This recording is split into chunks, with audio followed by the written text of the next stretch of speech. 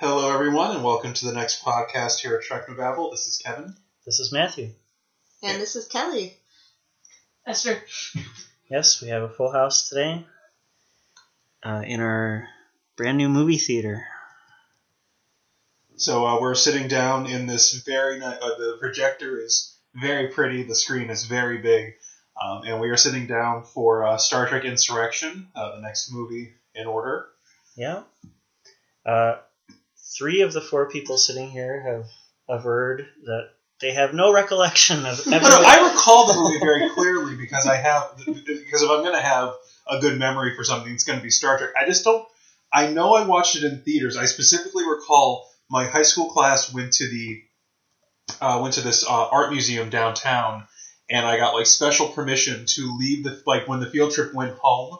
I got permission to stay downtown so I could go to the movie theater at 600 North Michigan and go see it because it was the day it came out. And everybody wants to know why Kevin got no action when he was in school. So he was like, teacher, there's a Star Trek movie. Can I stay after? And all the kids were like, nerd. Well, there are many issues that prevented me from getting any action in high school. That was probably only 3 or 4 on the list. Right. I must have seen this movie since, on TBS or something, but the preliminary consensus of the group was that we recall this as being a competent episode, but not a great movie. Well, I saw it in the theater with my first roommate, Michael, and I remember walking out of the theater and saying, I liked that. I thought that was good because it made me think, It had a good ethical core, which I guess, Kelly, you're right. Even though I wasn't yet a philosophy major, I was already a philosopher of sorts. I assume Kelly first saw it with me. First, only ever saw it Sure. with you. So certainly more recently than Kevin did. Yeah. I vaguely remember that I saw it. I have a notion of what it's about, but I definitely do not remember the details. I saw it the first time when I was in college, when I was in the theaters, and I went with a fellow fan of Trek, and we went to see it. We were both at University of Chicago at the time, and I remember coming out of the theater liking it, both of us kind of going, well, it wasn't First Contact, but it was better than Generations. See, that's the question I think we're going to circle around at the end. Is it better than Generations? My recollection was no. I think I was charmed by Generations in a way that I was not charmed by this. This felt more like what I was expecting from a Star Trek Next Generation movie. Again, I think it would be better as an episode. It doesn't have the compelling issues that you had in other ones. The state of the universe isn't at stake. Well, we've talked about that. That we have found that to be a bit of a detriment to the movies overall. The need to have a grander villain tends to distract from some of the things we like most about Star Trek. When you have a single bad guy, it really stops you from being able to dig into some of the finer grained character work or ethical quandaries. But I've heard people say that Star Wars movies have had a negative influence on Star Trek movies. I would not disagree with that. That people feel that there has to be a certain space operatic, element. You have to have a grand villain. You have to have literally everything at stake. And how many times can you do that? Over and over. It starts to wear thin. And oddly, but that's why movies aren't supposed to be. Well, they're every 3 or 4 years, sure. Right. But I actually think the TOS movies did a better job of avoiding that than the TNG movies have done, because so far, what do we have? We've got Soren threatening to undo time or something, and then we've got the Borg threatening to destroy humanity. Well, but perhaps better than saying that the universe has to be at stake, there has to be something at stake for the characters, and I'm not ever quite sure what's at stake for any of the main characters in this movie. Well, why don't we start it, and we'll see. We'll see if those questions can be answered. So you should get your media ready, and we will all press play simultaneously.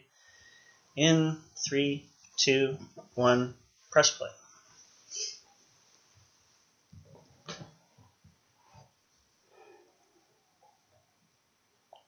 This is a Paramount picture, just in case you didn't know. It's always fun rewatching older Star Trek because a different company owns Paramount. It's like like Gulf Western Company, a Viacom company. Now it's CBS again. It always amuses Well, I me. think what sticks out is the fact that there isn't the sort of logo salad before movies, Yeah. that there is these days. There's one logo. That's it. No, like Bad Robot and Syncope and who the hell knows what else production. All right, so this is Jonathan Frakes. This is his second movie. I have always found this orange effect that's going to happen. Oh, that didn't happen. I guess that was on First Contact. Never mind. Oh, the resolve. Yeah. But it sort of like crumbled or something. Okay, so clearly this is very different. Yeah. The other movies have tended to start with a space backdrop, Yeah. And suddenly we're in this sort of sylvan. Hell, I don't even know how to describe this, right? It's a pastoral idyll. Yeah, it's certainly idyllic, but even from here, we kind of get the impression that there's an interesting technology thing going on. Like it's, this doesn't look like Star Trek. The sets are strange. Well, it looks like a set. It doesn't look like a real place almost. Okay, so you would criticize the set design here? Yeah, well, it almost looks like it's like the high end version of what a matte painting for Bajor would be. Did Junie Lowry get married? Is it Junie Lowry Johnson or something? Here we have some irrigation. This is a really bad way to irrigate your crops long term because it basically salts the earth. Huh. It's what destroyed the Mesopotamian civilization. Over 500 to 1,000 years of ditch irrigation. When the water dries, Yeah, the water goes up into the atmosphere, but all the elements stay down in the soil. Yeah, so we've got blacksmiths, we've got a bellows. I don't quite know what he's making. Is that like a hoe blade or what? It's a beautiful theme, I have to say. Yeah. The music. It's Jerry Goldsmith, one of our favorites. I think he did the best. Did he do the TNG theme? I think he did. Well, no, I thought that was Alexander Courage's theme. Alexander Courage did the TOS theme, but the TNG.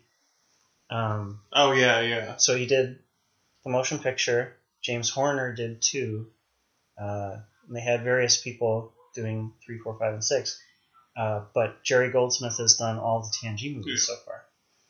Okay, now I think that was a nice transition. Yeah, it's like, what's going on here? This is very different. It's no longer the pastoral scene. It's very technological. It was a clever shift. Okay, so this is obviously a kind of callback to me for the similar duck blind situation in Who Watches the Watchers. Though this is a super well staffed duck blind. There's like 15 people in here. Yeah, and of course, astute Trek fans will be thinking, who the hell are those weird looking guys, They're clearly not Starfleet. They're clearly dressed very differently. They've got very villain-esque sort of Yeah, they look trappings. Like bad guys, yeah. And not just because their faces are stretched. They've got, it's like something Darth Vader would wear, It's a really neat effect on the sort of HUD. Yeah. Well, I mean, the window overlays and stuff. Yeah. It's really well realized. It would have been fun to set up that practical effect, I think. Yeah. I kind of wonder why Data's narrating the stuff that he's doing. I guess that's what he does.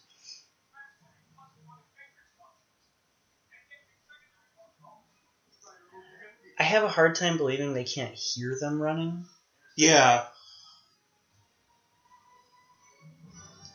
They did not have cloaking suits in Who Watches the Watchers, did they? No, it was just holographically hidden.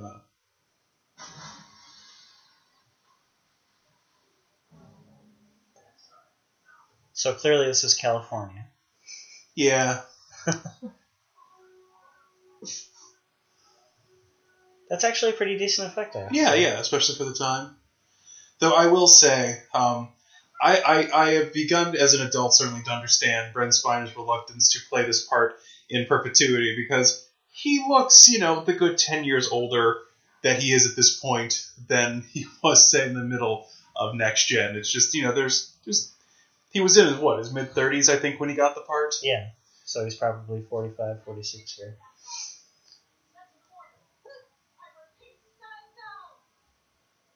I think you could explain that away and be like, he just wanted to appear like he's aging. Yeah, they did that in All Good Things. Yeah. They gave him the gray streak. Yeah. Personally, I think it's enough for fans that he act the same way, Yeah. and not that he looked the same way. I think most of us can forgive. Yeah, it's just that also, particularly in Blu-ray, the Yeah. passage of time is a little more sharply portrayed. These red uniforms remind me of a new Twilight Zone episode, in which guys dressed in blue uniforms would, reset the Earth every moment, and then someone got out of sync and saw the workers behind the scenes. So here's the Enterprise E, which we were introduced to last movie. It's a nice ship. I don't love it. I mean, I do wonder if part of it is, I fell in love with the D when I was a kid. Yeah.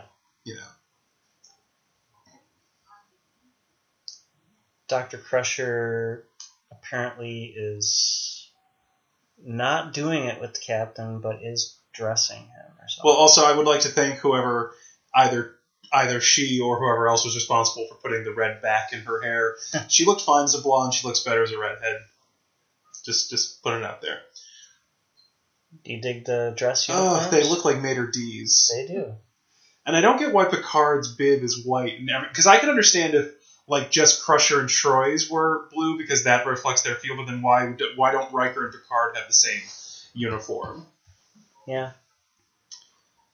Also, I feel this is one of those uniforms that, much like they put me in mind of the uniforms from All Good Things in the future, where it's like, you've picked a very narrowly tailored, very high-waisted outfit that could only suit a limited handful of people. Sirtis's makeup is terrible. Yeah, her hair's not doing her favors either. Of course, Gates McFadden is essentially ageless and beautiful at all times. I mean, I'm not going to say she looks better now than she did in 1988. But she looks good. I mean, she looks darn good. Well, It's the cheekbones. I suspect under all that makeup, Marina Sirtis looks great too, but Yeah, they caked it on. Mr. Worf, what the hell are you doing here? Well, sir, the writers... yeah. Decided we couldn't have a movie without Worf, so... And in dialogue, that's basically what they do. Picard's just like, yeah, shut up now. I don't need to actually hear the explanation. Admiral Dougherty. So here we are in 10 Forward, which we didn't really get to see in First Contact, did we? Yeah. It's not really 10 Forward, though. It's sort of like... It's just like a observation hall. lounge Yeah. with the wall backed out or Yeah. something. Which is too bad, because 10 Forward is... Such a great set, Oh. yeah. I mean, where would be the first places you'd want to go if you were to really visit the real Enterprise D? The bridge? Holodeck, obviously. I mean, as far as iconic Trek set stuff. I gotta think it would be bridge and then 10 Forward. So they worked in a Dominion reference. That made me happy. Yeah, I'm into that. A little continuity. So when does this fall? Is this supposed to be right around between season 6 and 7 of DS9? I want to say, yeah. Yeah, I'm going to... Let's look that up. So they're in the Dominion War still. Yeah. And I think there's even a reference to, the Sona, helping the Dominion... they make Ketracel so white, white, yeah. which... that line... we can analyze when we get to that line, but that kind of annoyed me. A lot of this stuff is very reminiscent of what they used to call pillar filler. Yeah. little comedic beats that don't really do much for the story, but, are little slice of life vignettes. Yeah. I gotta say, this Admiral also looks like a bit of a bad guy. Well, I mean, there is, of course, a proud history of officious douchebags in Star Trek, and he is definitely filling out the role. I like the Admiral uniform, generally. Oh, yeah. Once they got to, the Admiral Ross Admiral uniform, just seriously, for a group of people, usually older men, anything that draws attention to the waist is not your friend. Dougherty out. We got a little dialogue there setting up some of the particulars. They're in some region of space which is difficult to reach. It's got radiation or something.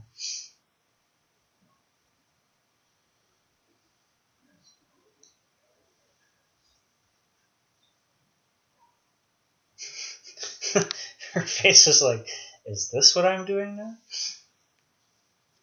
I'm going to ask Worf to delay his return to DS9 for at least 2 hours of screen time. Yeah, so just to put this in context, the episodes that came out just after this release date were Voyager's Counterpoint and Deep Space Nine's It's Only a Paper Moon.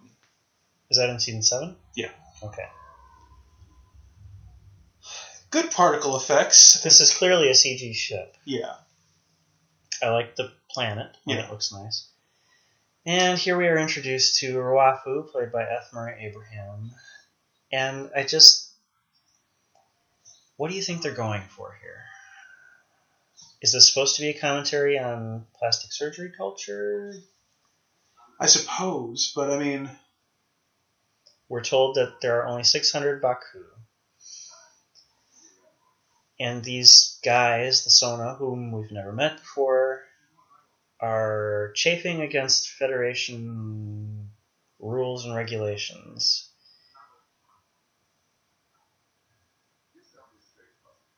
He reminds me of, Pinhead.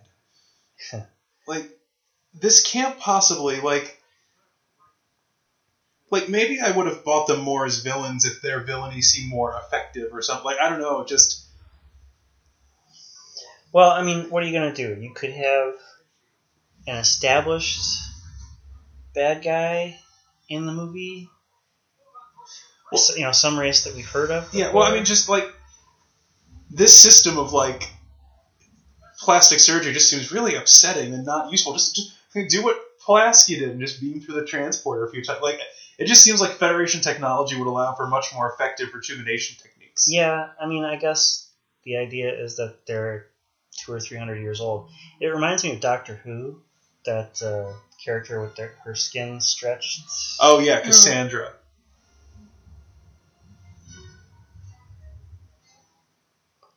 So here's a different angle on the bridge, which actually is more pleasing than the angles we got in First Contact. I don't know if they redid anything. It's certainly lit brighter than it ever was in First Contact. And we can see some more soft colors on walls and things, at least in the front. They're in a war, right? He doesn't need to go back to Deep Space Nine during a war. Well, heck. For a good 2/3 of both of the final seasons, they weren't really doing anything with the war.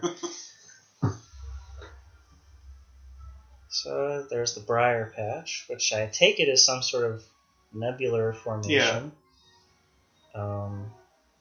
I like the shadowing effects. Oh, and, I think it's cool how, there's sort of a 3D effect on the cloud formations. So the Sona integrated 2 other races as labor classes. This raises questions for me. If there are only 600 Baku, how many Sona are there? And how did they take over 2 other races? I guess I'm talking over the interesting part here. I appreciate Troy pointing out why would we be involved with these people, because it does seem like a red flag. I guess if you wanted to synthesize some broader point about the Federation getting desperate for allies, blah, blah, blah, compromises, blah, blah, blah, we could have done that, but...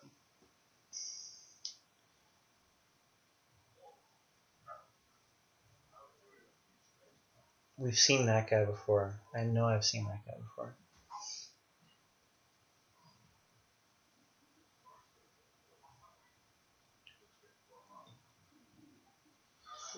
Okay, so the way I interpreted those scenes by the end of the movie was that Troy's flirtatious neck rubbing and Worf's oversleeping were effects of the rejuvenation process, like the same thing that's going to give him that big zit in a minute. Yeah. Once they entered the Briar Patch area, they started being affected by whatever radiation this is, and it started turning them into teenagers, essentially. There's a Trill at the helm there, or the ops position, I guess. Geordi is at the helm.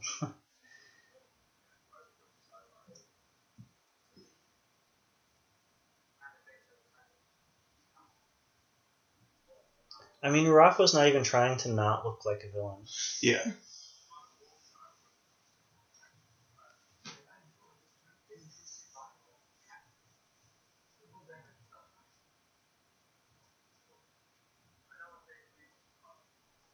I like that line of dialogue. I know what data means to Starfleet. That calls back to Measure of Man, among others.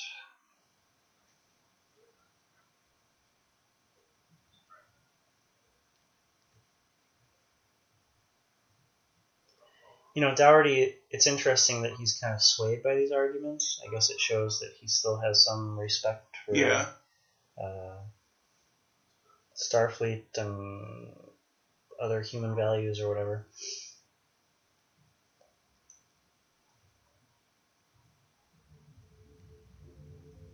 So there's, I think, a straight computer effect. Yeah. Not a meld of model and computer. I think this might be the first movie where the ship was done by CGI. Metaphasic radiation. You can put the prefix meta in front of so many things. Why is Picard piloting the shuttle?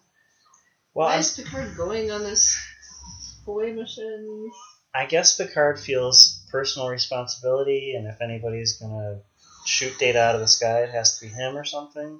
It does seem like the kind of unacceptable risk that the first 2 seasons of TNG would have frowned upon. Had a shit fit about. So, is what Worf and Picard in a redress of the Runabout set?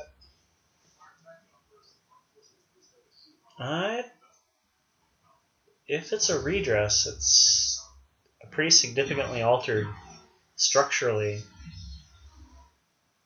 I don't think it is. I think they made this straight because it's got totally different windows, totally different chairs and pillars.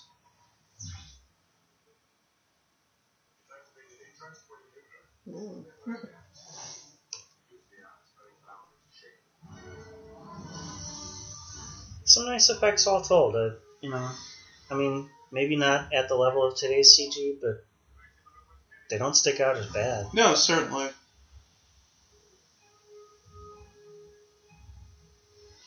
Worf, turn off the fog machine. Now's not the time.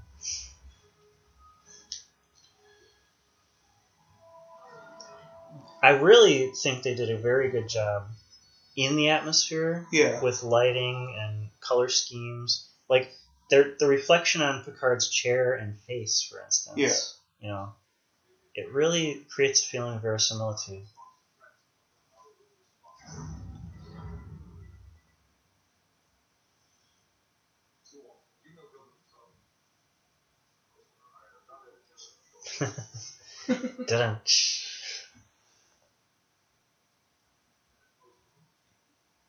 Did he really think that Worf would know Gilbert and Sullivan? Worf studies Klingon opera.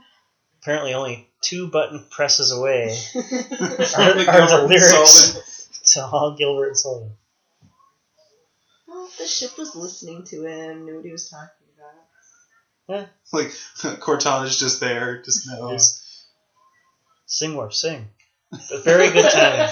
That's very good comic timing.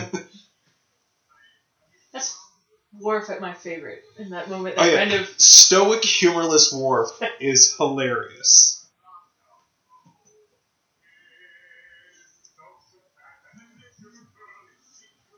Like, these shots are excellent. Yeah. I think I would have been happier if Picard had used a Shakespeare speech. It's a little too connecting him to Patrick Stewart, I think. Yeah. I mean, Well, but they did it a dozen times in the show. It's, but then what speech, you know? That's true.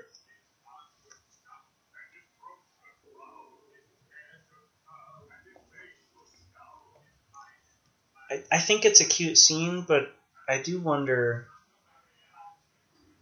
what is going on in, like, Data's Yeah. mind that he's willing to be so sidetracked by this song. Yeah. Yeah, shouldn't he be able to sing like 12 songs at the same time Yeah. and pay attention to what he's doing? Like, it should distract Picard more than it distracts Data. Right.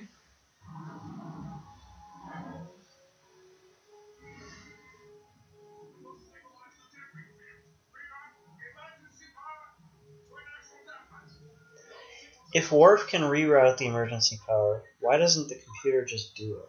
Yeah. You know? Like, it's not a physical procedure, it's just a button press. Yeah. And if so, why doesn't it happen automatically?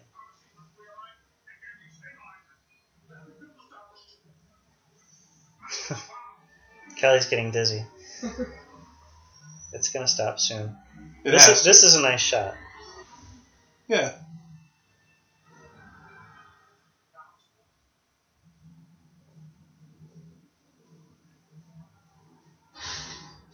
Are they doing his contacts differently? Data's? Yeah, it looks more yellow. Maybe it was just the sunlight in that shot. I think it's got more detail.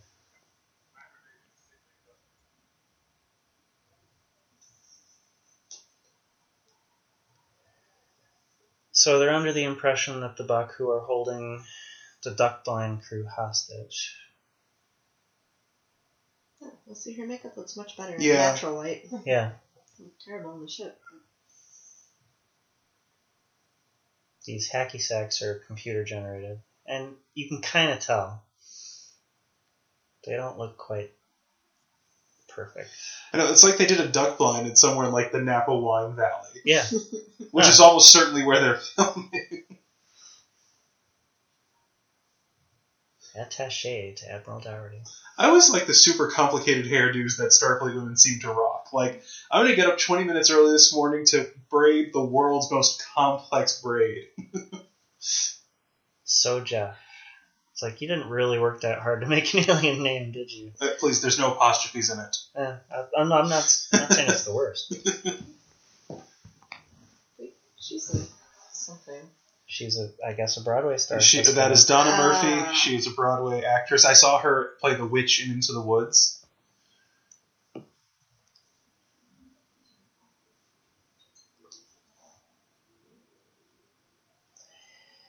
I think they gave Troy a lot to do in this movie, but they really Criminally short-sold underutilized. Gates McFadden. Yeah. Don't they do that in every movie? Yeah. I suppose they have done that in every movie.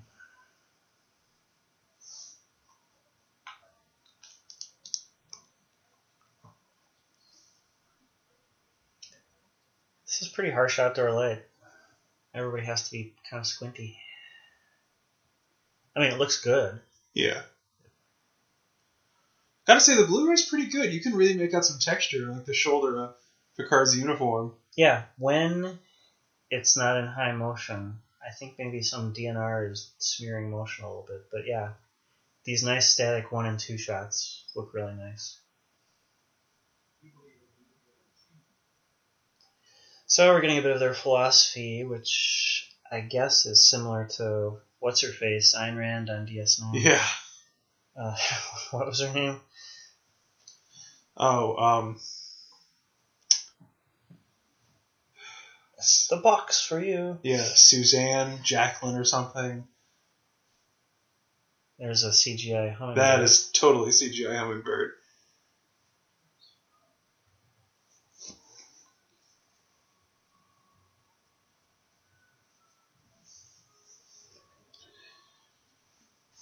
He's like, yeah, he's totally into her. Okay, I like them in Talking Tapestry on Yeah. the chair. Nice Very cool. touch. Well done, people.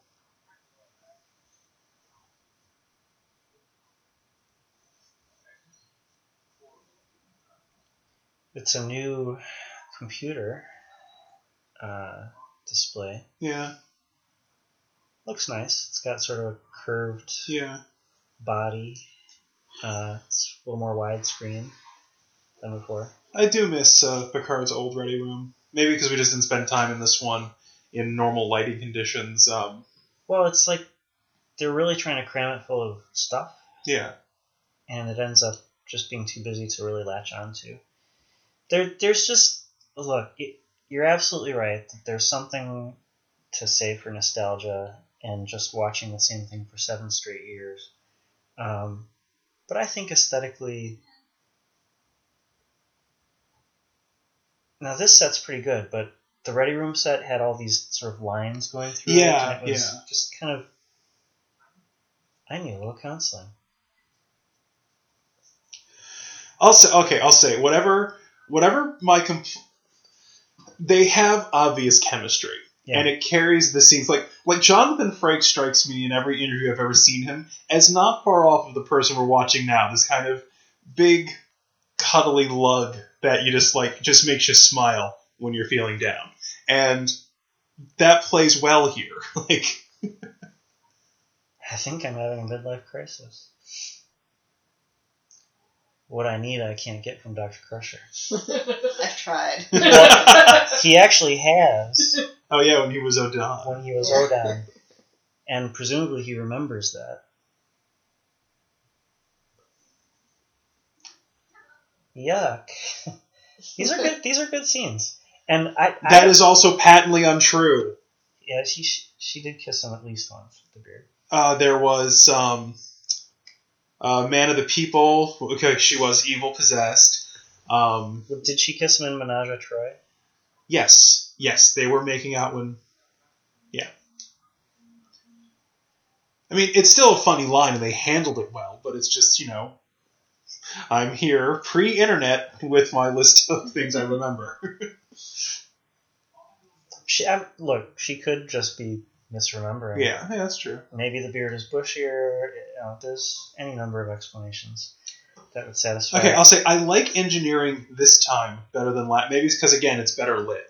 Well, they're using a softer, less harsh lighting scheme. They've definitely added beige, which is a nice callback to what we know and love. Yeah, and I think they've also I think the lights coming out of the warp core are smaller. They're just less blunt. Also, is this our android closet? What other purpose does this room have? Maybe it's for holding Borg prisoners or something. Maybe it's left over from the Borg. Well, it's nice to see Brent Spiner's comic timing is not off. I feel like Data's collar is kind of weird. Picard's color fits really well, Geordi's fits okay, and Data's fits really badly. The gray part of the color. Very CG. This was really unnecessary. Yeah, it's almost like you're not selling a toy. We'll bring it back. I mean, look, it's not Jar Jar or anything. Well, it's because it doesn't speak, fortunately. Yeah, thank goodness.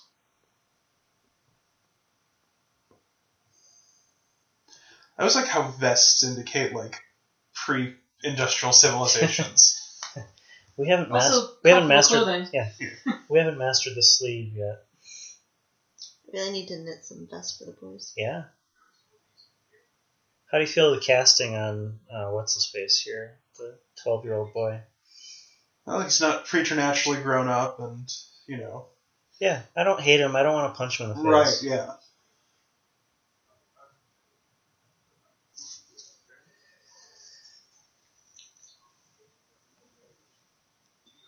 In some ways, this is such an episode type of conversation.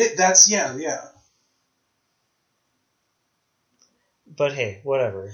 Little back. Troy is shaving Frakes. And he's clearly already been shaved, and they're just wiping shaving cream off his face. I occasionally let my facial hair grow full enough to require a shave, and that is not what it looks like when you have shaving cream in your facial hair. Setting that aside. Maybe it's futuristic. Yeah, no kidding. we were at the convention with Marina Sirtis and Jonathan Frakes, and apparently this bathtub set is in Captain Janeway's quarters on the Voyager set. And to this day, Marina Sirtis was about to say something about Kate Mulgrew, and Jonathan Frakes stopped her, and I would give all the latinum in my possession to hear her finish that story.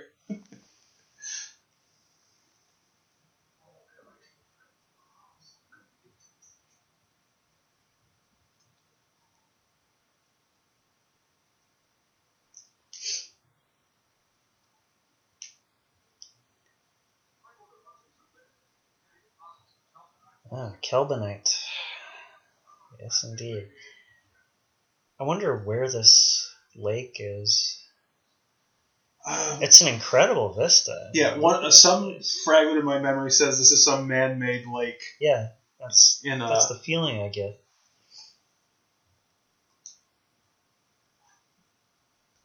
Maybe it's by a dam. Maybe it's a dammed lake. Okay, I like remembering that Data does not float.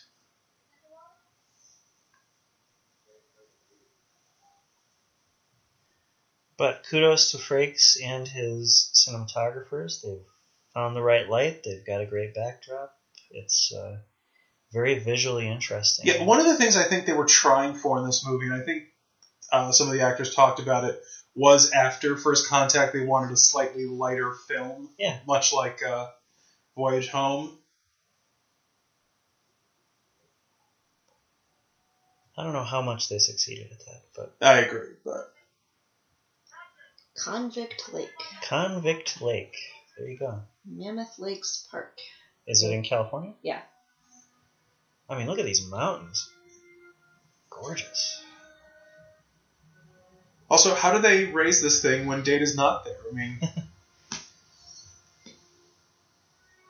Why did they build this gigantic dam, water pumping structure? Maybe there's a reservoir for the irrigation? Maybe. Convict Lake was also in How the West Was Won. There you go. It's a nice effect on this sort of light bending, cloaking dealy.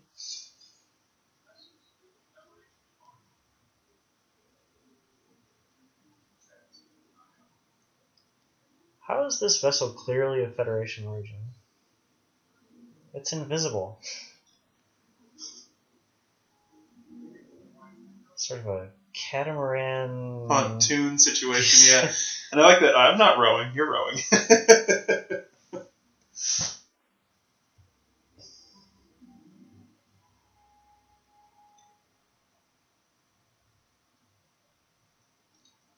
That's a neat effect, how the water is displaced like that.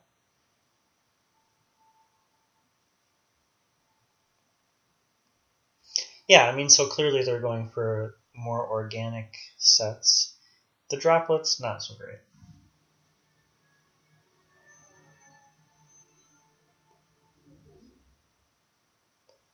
That is some green screen. Yeah. Well, so clearly they're stepping on to the real set. It's right, and behind them is now fake backdrop. Yeah.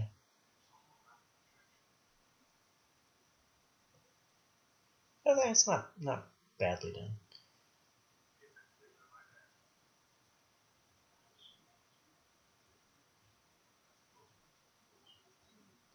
I know what a hologram is, Captain.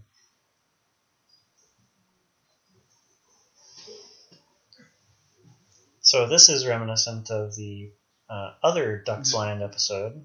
And well, I was saying, who watched The Watchers, and then Shadowplay, the one on Deep Space Nine with the holographic village.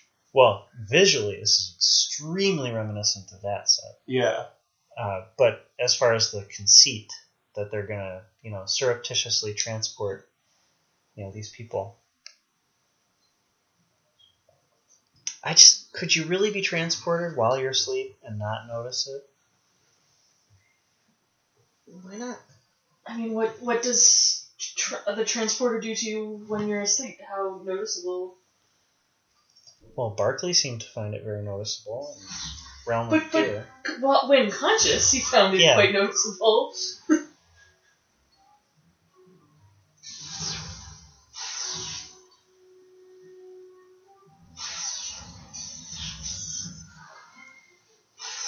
interesting that the hologram is responding to the phaser fire rather than simply malforming. Oh, you mean the backdrop? Yeah, like why would like the stone column like burst or the water splash? You know. Well, I think we've been given to understand that simple things are actually replicated, Yeah, while that's as true. complex things are simulated, because they can eat and drink on the holodeck. It's a good camera shot. Yeah. Think those are stunt doubles, but hey. Well, it's hard enough to tell from the back. She's looking quite nipply in that outfit. Must be cold water.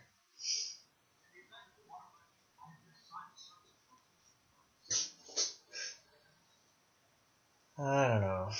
Yeah, that was the that was joke not too really far. So here we get to see what was that episode of Voyager Macrocosm when Janeway gets to run around the ship in her like tank top. I feel like that's what was going on here. A gorge.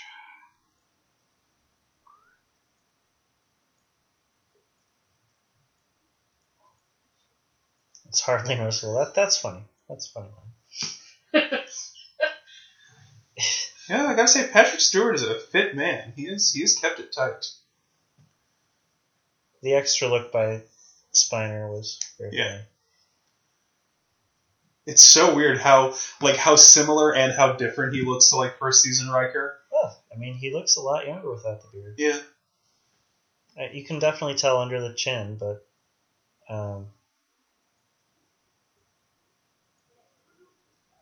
Yeah.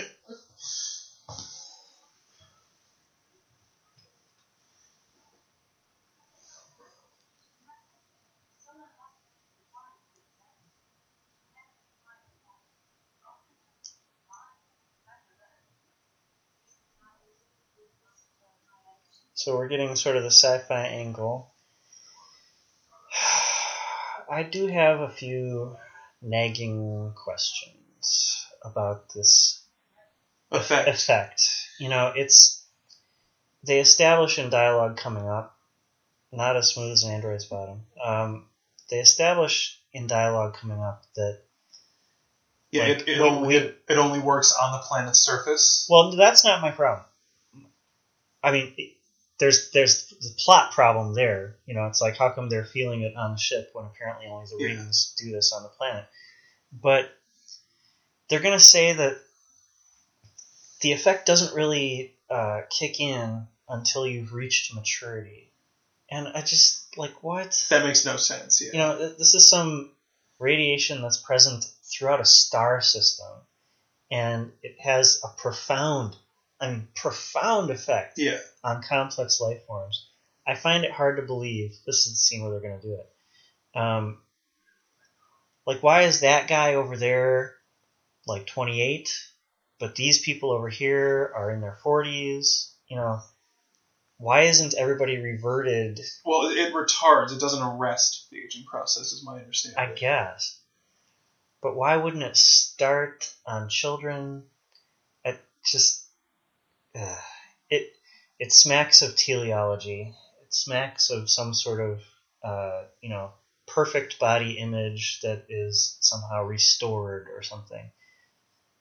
It continually regenerates us.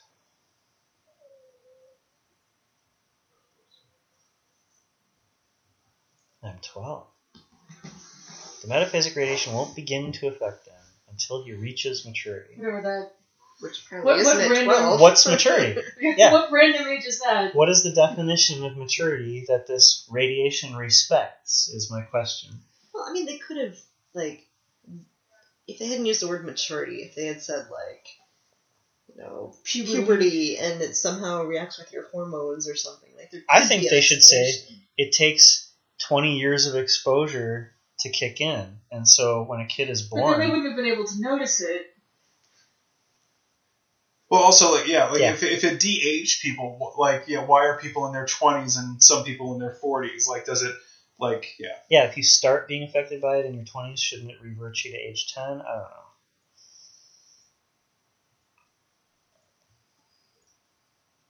Do they have to get haircuts? I mean, what which processes are retarded and which processes are not.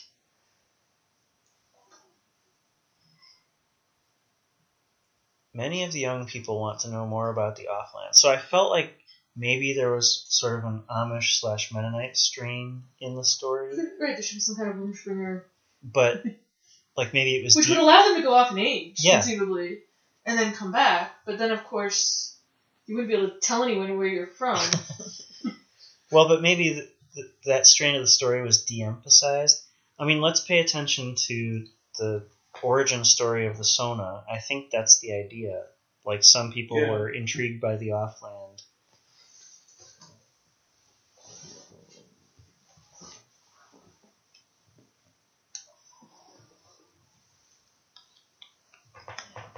Now, all of these criticisms said,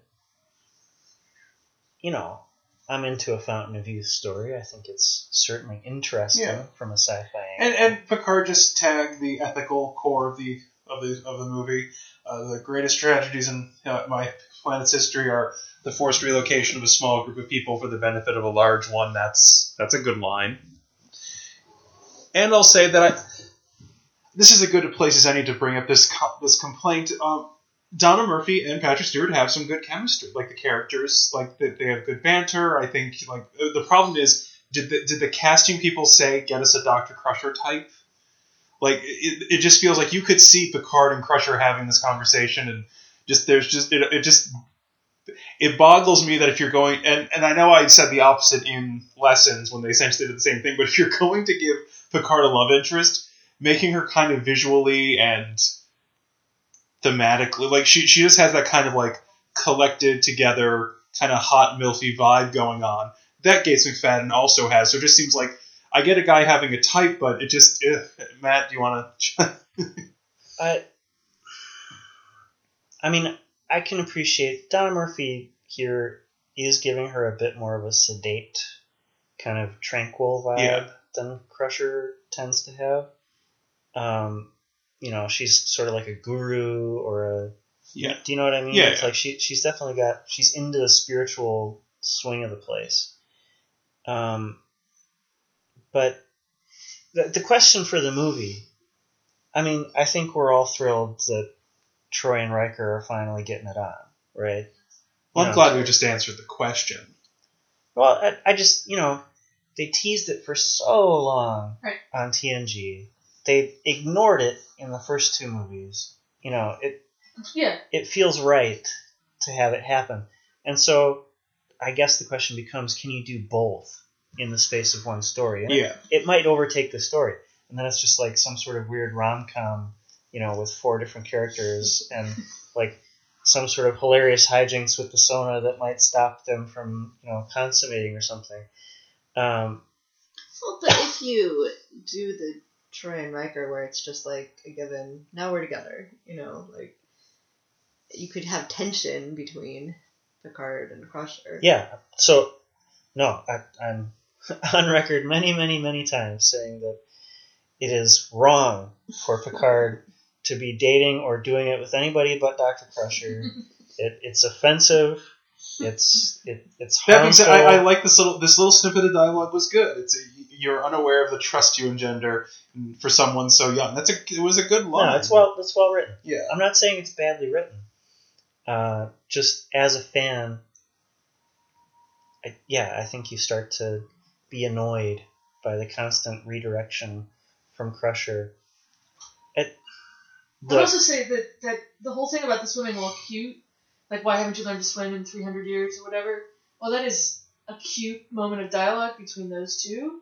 I also think they missed the chance to point out the underlying problems of perpetual life, which is that you don't actually, doesn't actually force you to make good choices and think about what you want to accomplish, because there's no chance of regret, because you'll just get to it at some point. You don't need to have a bucket list. Right. Yeah. There's that sense of, and that there's a great kind of check play about this, you know, which ends with the death of immortality, which the English translators thought wasn't funny enough as it was. I thought it was hysterical and didn't need to be added to, but you know, that I think is something that would have added a little depth. Yeah. that they're not perfect. There is a potential danger, not just being kicked out of this Eden and wanting to go back, but there's maybe a danger in living in Eden as well. I just want to interrupt for a moment and say this is a great acting moment for LeVar. Yeah, it is. And like the film of tears on his eyes here is, really well done. No, so I agree. And with I you, also Lester. the handful of times they've shown Jody without his visor. LeVar Burton does have beautiful eyes. Yeah, and not making him wear contacts and letting him have his own eyes. Yeah.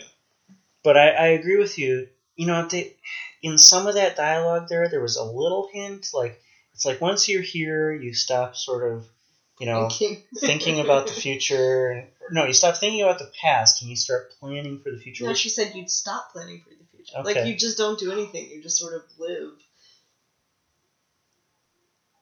So, like, Dougherty is disgusted by Rafa. There's a whole conceit here that, and Dougherty is going to explain it to Picard, that they needed the Sona's technology to collect the radiation somehow. How you collect metaphasic radiation is a separate issue. I have a hard time believing that the Federation can't replicate some sort of technology. Well, I remember Roger Ebert's review kind of pointed this out, where it's like, so you can only do it on the planet, you can't replicate it, you can't, like, wouldn't it be better to have, like, a space station sitting in the rings or something? Like, is it magic? And that's the problem. The effect is so attenuated and specific, like, even down to it doesn't start until you're bar mitzvah or whatever, that it's just, it's magic, it's just uninteresting. Well, Dougherty's argument here is, it's not, it doesn't even rise to the level of sophistry, it's just so facially contradictory. He says these people were never meant to be immortal. We're just returning them to their natural state of evolution. It's like, what about all the Federation people you purport to be using this effect for? Were they destined to be? We also just kind of have to wonder, like, isn't it eventually then going to run out? Yeah.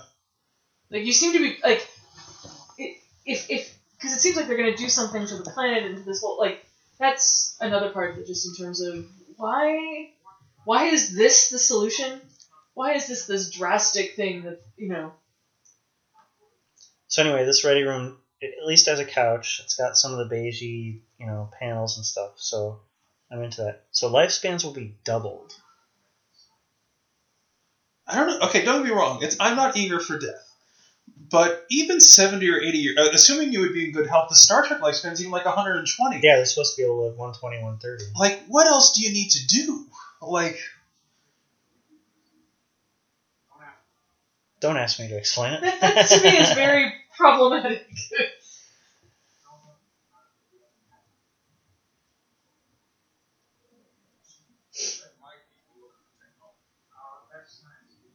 So their best scientific minds have already looked at it. We can't find another way to do this. Well, why not just set up, like, had they secretly set up a colony on the far side of the planet and not told the Baku? Because it's not like they would have noticed. Yeah, it's not like they're using scanners. Anyway, Picard's on firm moral ground here. It's unacceptable to relocate or destroy the culture of even a small group of people, to serve a very large group of people. It's your basic Kantian argument. Well, it's not like you would be saving millions of people. You would just be, like, somehow slightly making their lives better. Yeah, you'd be improving their lives to some degree.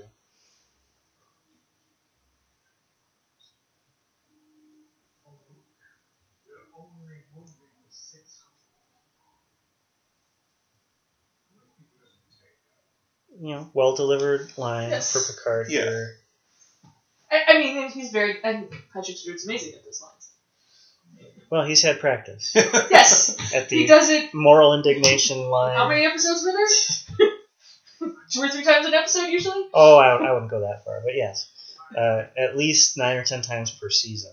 He got the sort of moral The outrage. first duty of any Starfleet officer is to the truth, be it scientific truth, historical truth, or personal. It's a great line. Well, I mean, I would say there's 9 or 10 truly good ones every. Yeah. Like, Okay. I think he kind of does it pretty much every episode. They're just not they're not worthwhile. Like, there's really no reason to get so up in our moral arms of. There's a lot of pads.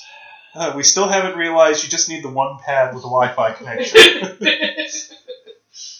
These pads are so big. I mean, you can fit it all in a Well, those are like phone. those are like drafting pads. Like, are you like doing like architectural sketches? Oh, removing the pips. Okay, I'll Does say he really have to take the pips off to I- take his uniform off? I don't know. I find the pip removal a little better somehow than the communicator removal, just for being novel.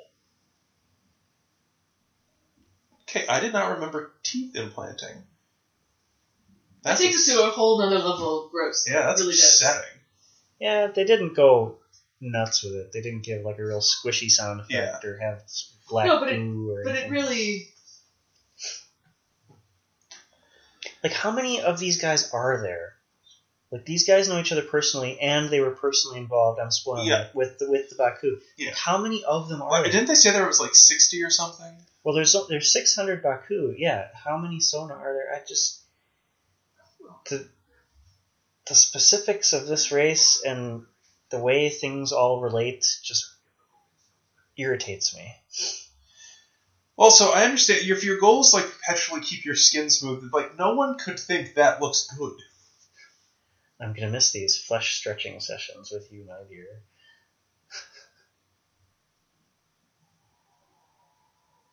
So this is some sort of cargo transporter, and it's...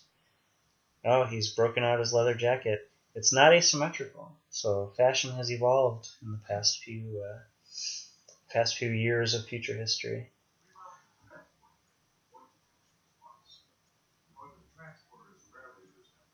What is Worf wearing? Whoa. That explains it. I have one of those like tall Worf figures wearing this, and I never knew where they got that uniform from. And I'm like, now it's like this like random martial arts thing. Is that a woman's jacket? It doesn't have a color.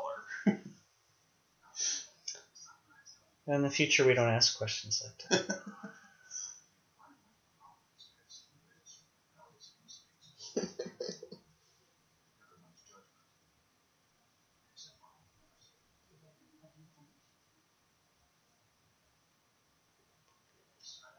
Like, they really needed to give Gates McFadden some of the argument lines. Oh yeah, like They should have had a conversation among the crew where there was some dissension. Oh please, even if he just went to her quarters alone to be like, I need a friend because I'm going to do a really stupid thing and I need to know you'll have my back. Well, she should have argued for the medical benefits for billions of people.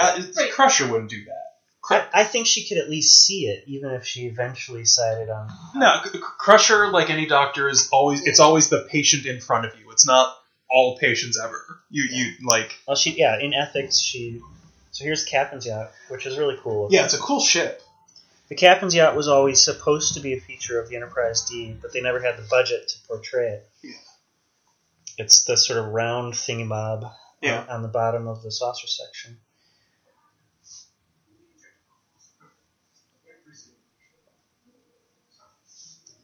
So we're getting a scene with only Sona.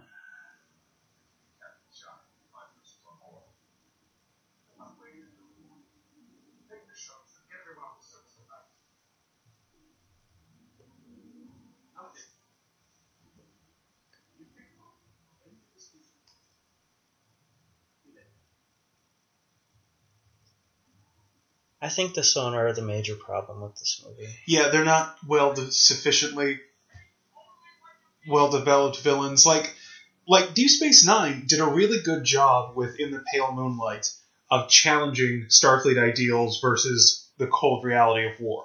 It's a fun story. It's an interesting story.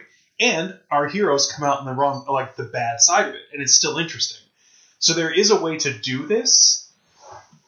Okay, here's a hypothetical. Do you think this movie would be better with Dominion people as the antagonists, or with Romulans as the antagonists? Yeah, because they're just... I mean, even if regardless of whether or not how well we know them. Like, which They're culture just- should get I think immortality? they're trying to build in this, of course, the twist at the end, right? In terms of who the Sonar turn out to Yeah. be and their relationship. Yeah. I don't actually think that pays off in the way they want it to. No. And I think it would, whether or not, what connection, this idea of trying to form an alliance where you would not normally have formed one. Yeah. Like, if they played that up and then had that with the Romulans, it might have been more. I don't think they needed the sonar. I don't think they needed the twist reveal at the end of where they come from. Well, you know what? They could have had one character be working with the Romulans or working with the Dominion. Yeah. And, that one Which would have character made more sense. could be the pariah Because from there's the this civilization. idea, like, how did they... There's only 600 of them, Right. So there was one guy who went on Rumspringa and now wants revenge because he was never let back or something. They could even have a handful, right? Like, Yeah. Well, but that's the problem with this movie. Essentially, we've only been given a handful. right. They don't seem like a real race. So just, cut out the middleman, make it one character, and then give us a villain that's already developed for Trek fans. My question as far as whether it could work in this movie is, could you possibly explain the whole Dominion mess in sufficient time? But I think you could do the Romulans. Yeah, I think you could do Romulans. Or even Klingons. I mean, people know Klingons. Well, and so challenging the nature of the alliance and... Why are they still bothering to transport anybody? Like, why not just kill them all? Yeah. No, that's a question that certainly springs to mind. No, not my pet. Oh, so that's his father? Who's his mother? Or was it the young guy who's his father? Mm. I feel like it's supposed to be the main older guy. Yeah. If you know that, why can't you transport them?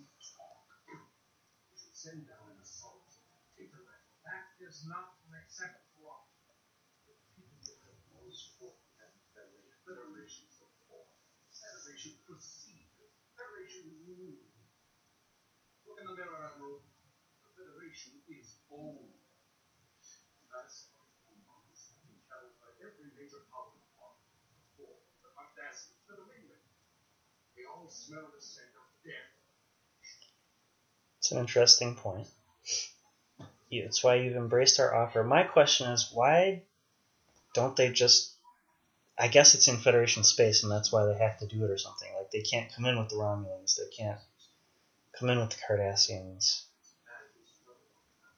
I mean, why the Sona don't? Why the Sona don't go to someone who doesn't have the scruples Right. that the Federation has and just get this done more quickly? Federation opinion polls. Huh? I guess in Generations we got the Federation media. Yeah.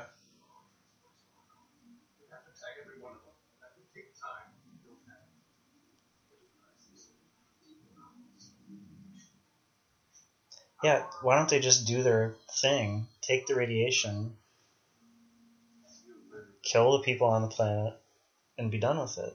I'm just also, if there's only 600 of them, and they only occupy really that one village, and they got kicked out, why didn't they just... And they don't use massive amounts of technology on a regular basis. Why not just go to the other side of the planet? Well, my understanding is what Well, they said. they want to take the stuff yeah. from the Okay, but rings like, it and has... destroy the planet. They could kind of come back and rejuvenate and go out. And yes, they would age, but, they... It doesn't seem to take long for it to take effect, right? So if you came back once a week, or, I guess you wouldn't be able to go very far, but they don't seem like to be interested in exploration.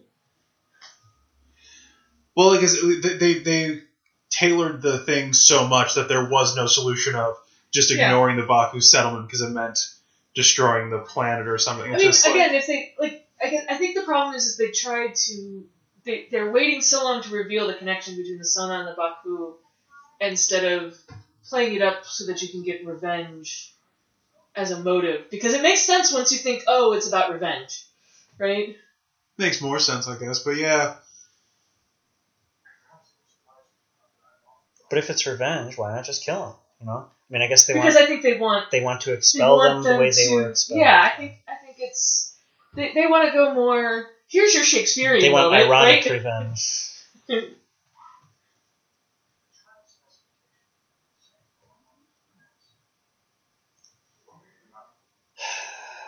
don't mind this dialogue, but I question why it's here. As opposed to they have like alpacas or something. Why it's here? Do the alpacas never age? Like what the hell? I don't know. Not till they reach maturity. Then Are these alpacas like 1,000 years old? Did they bring them? Are they native to the planet? What kind of life would and could evolve on such a planet? Does There's it so affect many. the plants? There are so many more interesting scientific questions here. Right. That this dialogue just irritates me. And not because it's bad, but because I have so many questions that I want them to spend time answering and making better, that this filler is just kind of like, Like, if you're going to fill it with Troy Riker, I'm not going to complain. Because that's fan service. That's something I've been wanting for 7+ years. But if you're going to fill it with this, An exploration of Data? Like, we've gotten that before. yeah, geez. Like, we didn't get 4 straight seasons of Data exploring his humanity.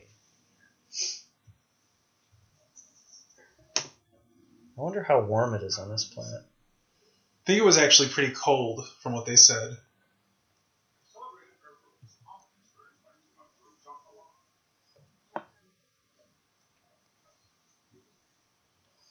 Why is he going through puberty? You know, Anish is still... And it's like they're just setting up the 40-something. joke. Yeah, they just need to get a pimple on his face, basically. So do the Klingons have a different teleological prime than humans, or Baku, who look exactly like humans? Would you have preferred some sort of appliance on the Baku? We'd be sitting here complaining about how it looked.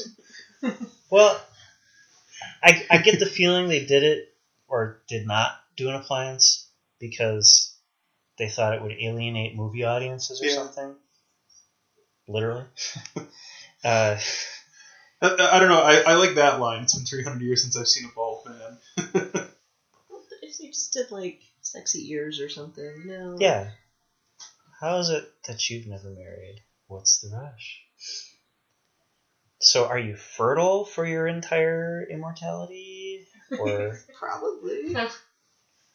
Well, you couldn't be, unless it generates new ovum.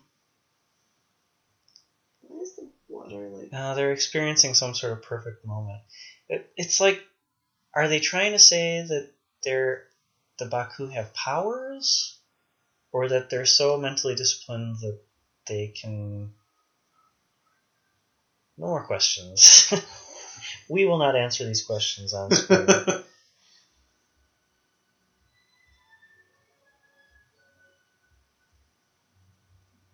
It's Chekhov's hummingbird.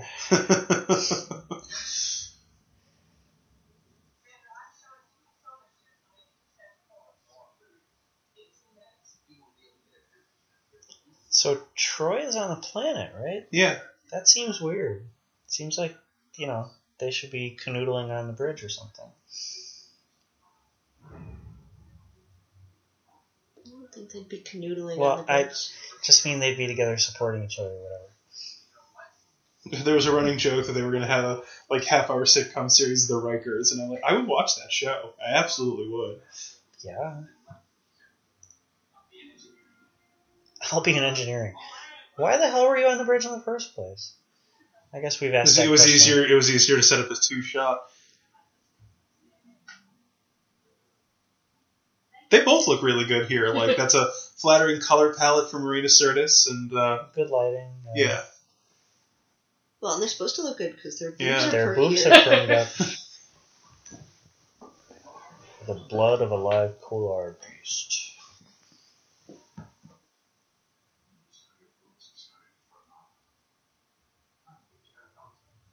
See, okay, is Data reverting Yeah. to an earlier state of being? Because that is a season 1. I remember thinking that in the theater. That is a season 1 Data joke. Yeah, too far. And look, they're not going as far as Generations did with the off-data humor, but Oh, that is some CGI right there. very, very similar to some kind of thing that was in Star Wars Episode 1, actually. Did ILM do the effects on this?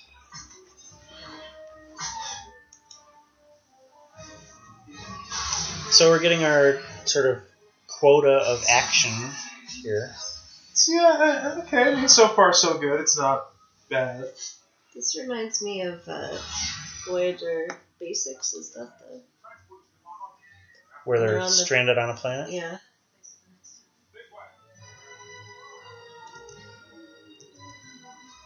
Like, maybe it's the same location. Okay, I'm just thrilled they let Crusher have a gun this time. Yeah. Because last time they had, like, smashed pots on people's heads.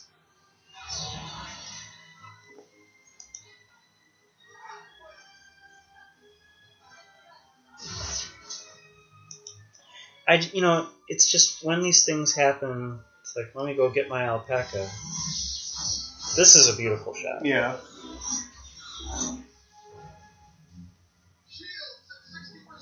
Oh, not 60%.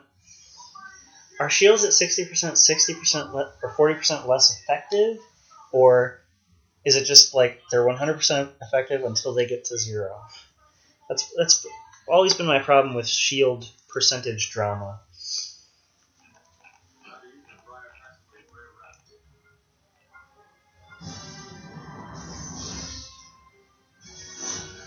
Now, what did Brer Rabbit do with his starship? Oh, I guess he was hiding it. Okay.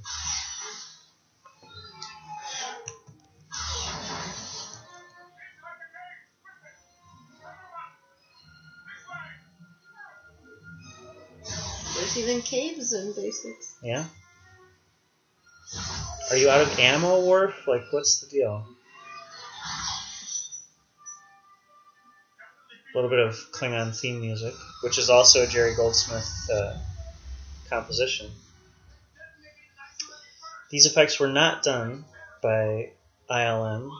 They were busy at work on Star Wars Episode 1, and so they turned to a new company called Blue Sky and Santa Barbara Studios.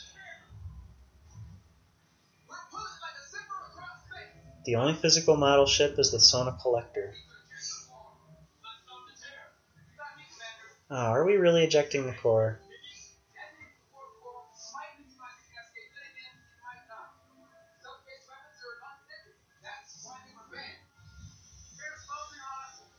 I gotta say, LeVar Burton's really mastered the walk and talk through the engineering sets in his career.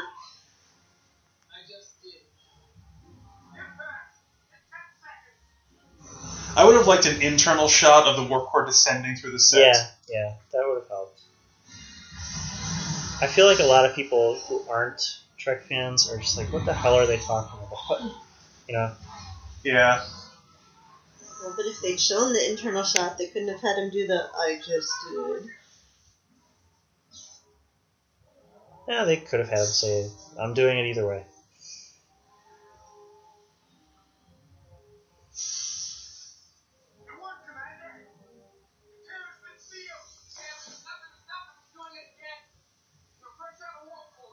At least they remember to remove the warp core from the set. Yeah.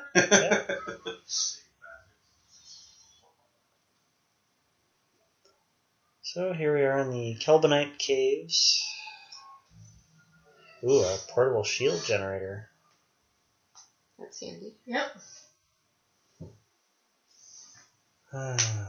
That's not very good.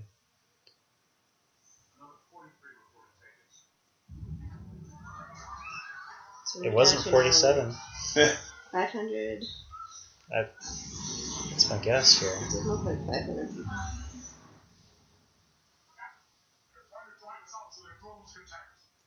These are good-looking caves. At least some of these rock faces look like they might be real. Yeah.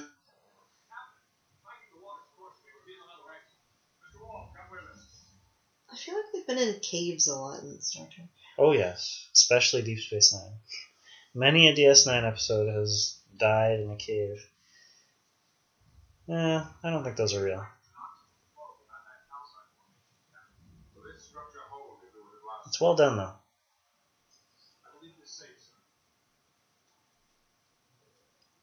I guess Worf's rifle is working again, or he got a different one, because I guess he smashed his other one. Little blinky LEDs.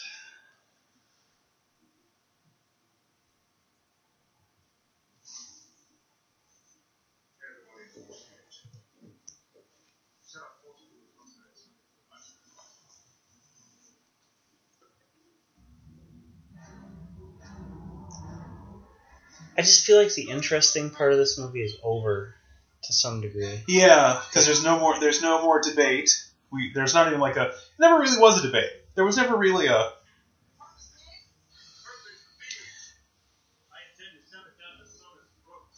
That's just like sort of the action resolution Yeah. that's left. Yeah.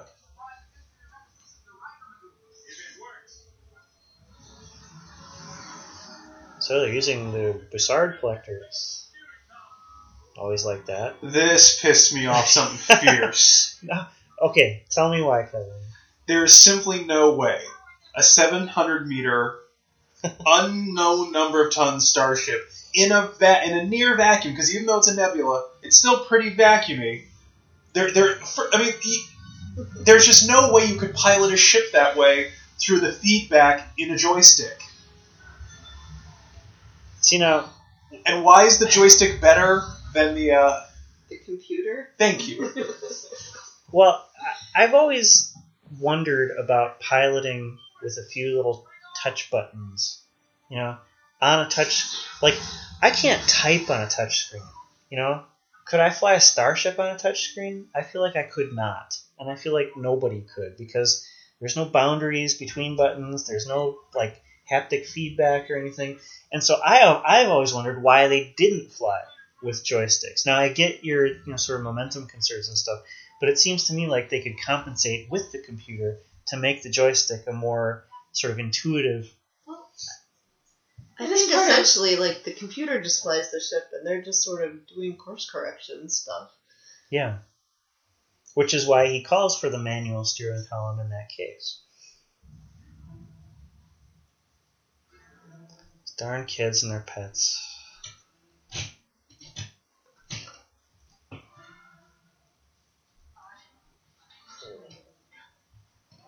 So she's not his mom? I do not believe so. Who is his mom? Like, she seems really chummy with what's his face.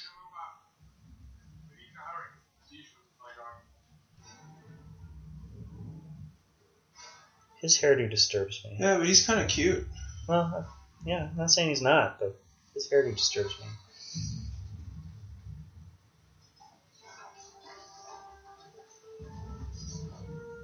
So were they to have had a debate,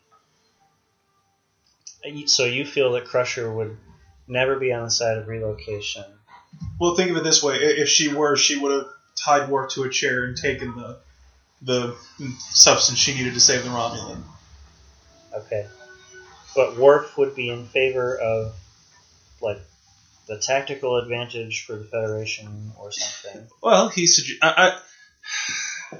the problem is it's so clear-cut. This is literally morally reprehensible. There's not enough gray area. Yeah, it's not like they're even tacitly helping the enemy unwittingly or something. There's no counterbalance to the moral quandary. I feel like I said, it's not like they're saving lives. They're just sort of improving lives. Possibly slightly improving lives. If it works, maybe somewhere else, you know? There's not even some disease that, we discovered the one thing that will cure this disease. It's curing something that isn't meant to be cured, which is the fact that we all die. Okay, well then, in Star Trek 2 and 3, there was a very, very strongly pronounced mortality and aging theme, which brought into contrast the sorts of sacrifices and or triumphs that the characters went through. Do you feel as though they could have somehow made the mortality question more keen, more like with a character story? Like maybe one of our characters was sick and could be healed by the thing, or maybe even in Generations, Picard was feeling like I don't have family and I don't have, right? Yeah.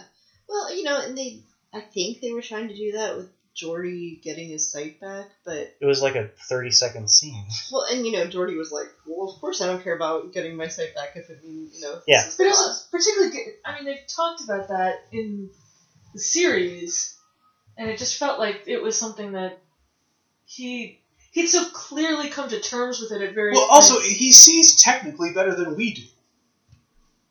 Right. Also, something... But not better. He does say that to Yar. Yeah, but Right. here's that little scene there with the particles of dust slowing down. Were we to read that as because Time is literally slowing right down that for them, because they perceived time as slowing, that they somehow meaningfully slow time, like and that gives Dr. Crusher time to get there? Yeah. relative time to get there. Enough questions, Kevin. I mean, that's quite a backdrop. I wonder if they helicoptered them up to there, or maybe it's just, it looks like a bigger backdrop than it is. This is like your spaghetti western. Yeah.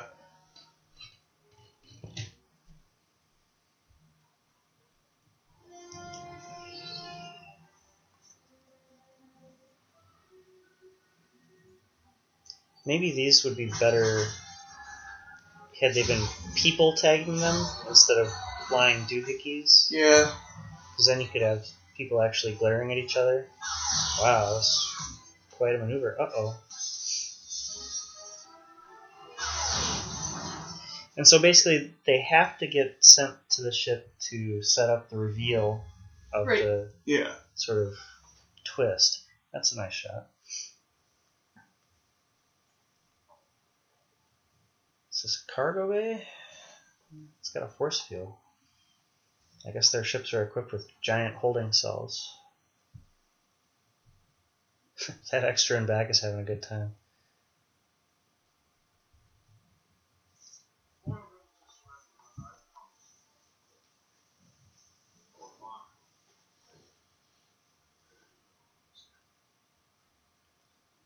Yeah. Stewart's been doing some curls. Yeah.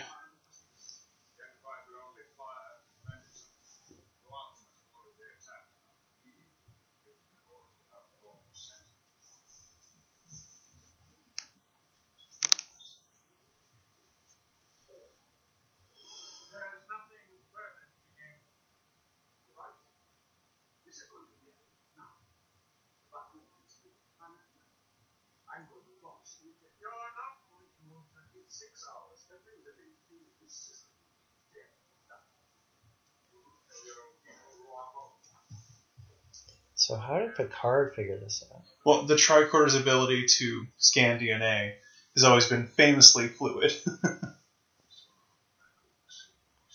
Well, they made a point in earlier dialogue of saying that the Sona refused medical scans, and that's why they couldn't be let out of quarantine.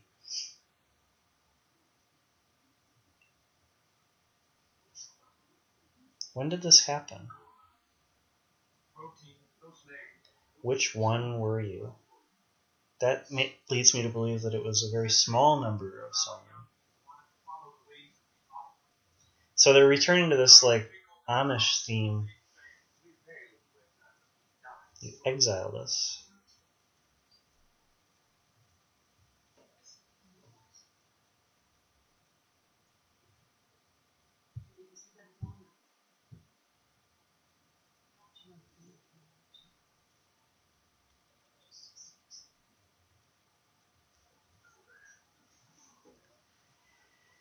So the twist. This makes this seem so small. Like, it's a very small group of people on either side. How did this small group of people take over these other races?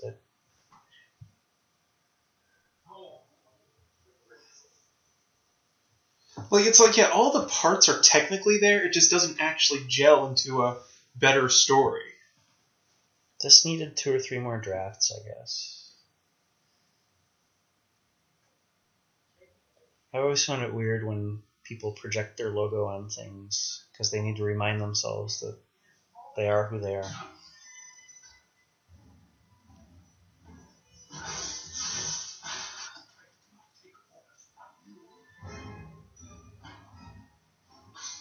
Poor Admiral Dougherty.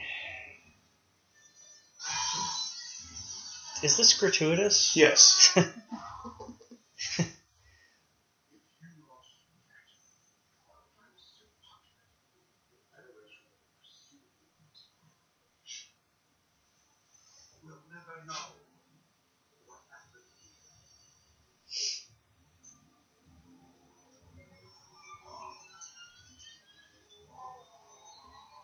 Not the best effect. Yeah, wow, in HD that really doesn't work. It didn't work in SD either. It was the eyes. They didn't make the eyes look very good. Yeah. Is Dougherty having second thoughts? Admiral Dougherty will not be joining us for dinner.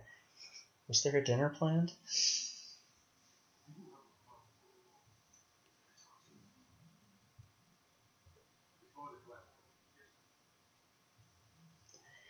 If they knew that it would take 10 years of exposure to have the effects rejuvenate them, why didn't they start this 20 years ago? You know? Instead of having it all hinge on them getting this radiation quickly so that they can save their lives or something. This is why I think it would have been better had the revenge scene been built up earlier. Yeah. And not tried to do the twist, because you could have gone into the revenge part of the motivation. Yeah. Because I think the extremity of destroying the Briar Patch, destroying the planet, making it uninhabitable, and yet still wanting and caring enough to want to take them off the planet, right? Like, they kind of set it off as like, oh, that's how they got the Federation to agree, but it seems to be more likely that they wanted to rub their faces in it. And that would be a more, Yeah. Okay, the Collector's not a bad model. Reminds me of the Solar Sail ship from Sure. Explorers. But it bothers me in the way that, certain Star Wars-y type things bother me. It's like, it's this big thing for a villainous purpose, and it seems designed merely to be a set piece for action to occur. Yeah, I agree.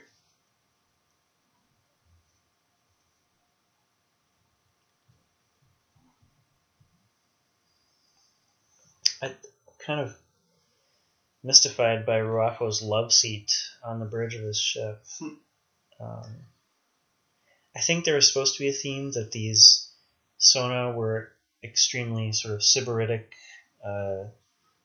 hedonists or something. They cut some lines about wine, women, and song from the scene in which Troy and Riker were establishing the Sona. Don't listen to him. He's just going to manipulate you into turning coat.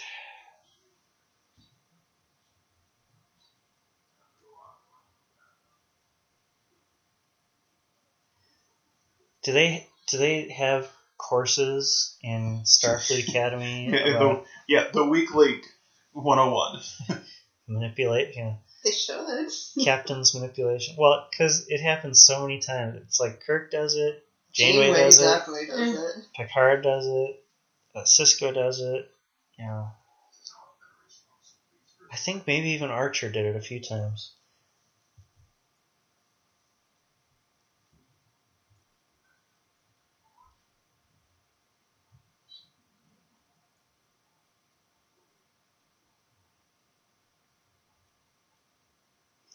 Okay, so based on the magical effects of this planet, if Galna here goes home, what's going to happen to his body?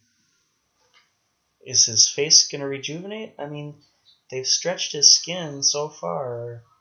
Yeah. Are his organs going to stop deteriorating? I mean, he's supposed to be 300 years old, right? Yeah. What does he go back to? Does he become the best 300-year-old he could be? Or does he go back to being like a 40-year-old? I think... Where is this mystical point at which you arrive? That unanswered question bothers me the least. The apex of the effect of this metaphysic radiation. I guess we have different priorities, Kevin, because it's one of the things that bothers me the most. and I think it bothers me the most because I don't understand the effect. At least given its own rules, Yeah. why are there Arabic numerals on this alien Well, ship? the panel just reminds me of the very similar visual panel on the missile platform in Generations. Yeah. They gotta have a countdown. Nothing's more dramatic than a countdown.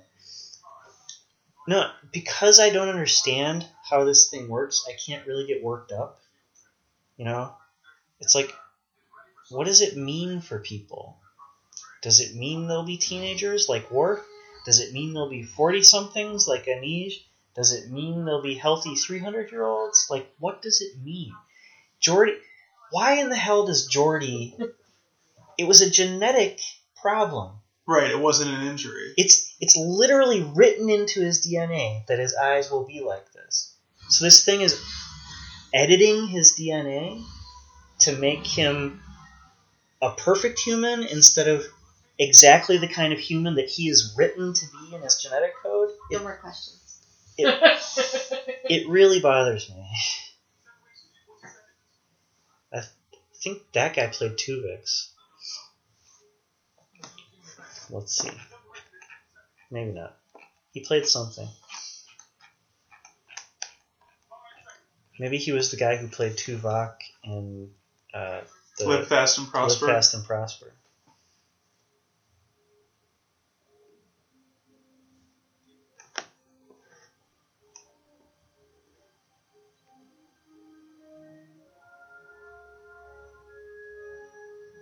Okay, so they're doing the thing.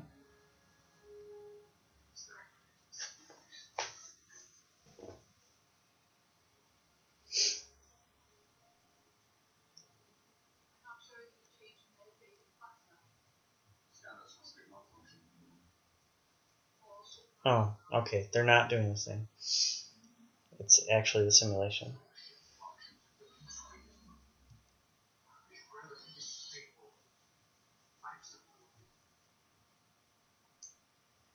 They're on the holodeck. It's a decent feint. How did they... oh, there was like an energy discharge or something.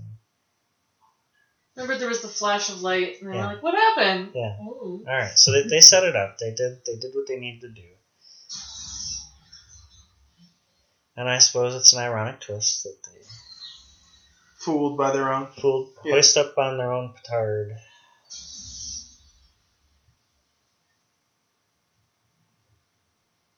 They should have locked the doors. Yeah, they really should have. That really would have been a good idea. Why wouldn't you? Maybe the doors don't lock.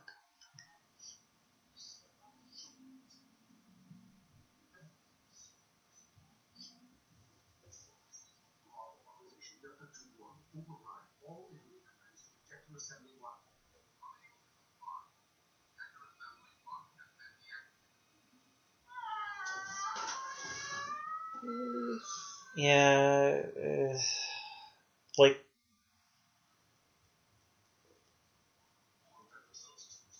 Now, so they stopped it with 6 seconds to go. I feel like they should have just left it here. Yeah. You know? Instead of had the big action-y conclusion where you're like running in front of the explosion or whatever.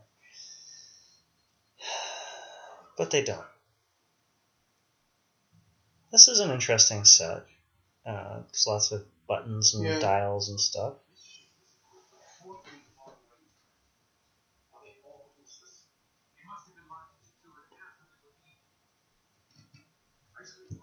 By whom? Not the Enterprise crew.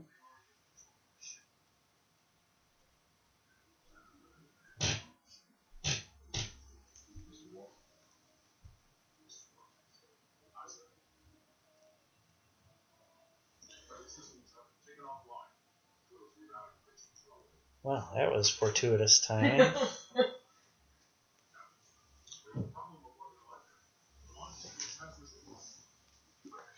But not at 6 seconds, thank goodness. At 3 minutes.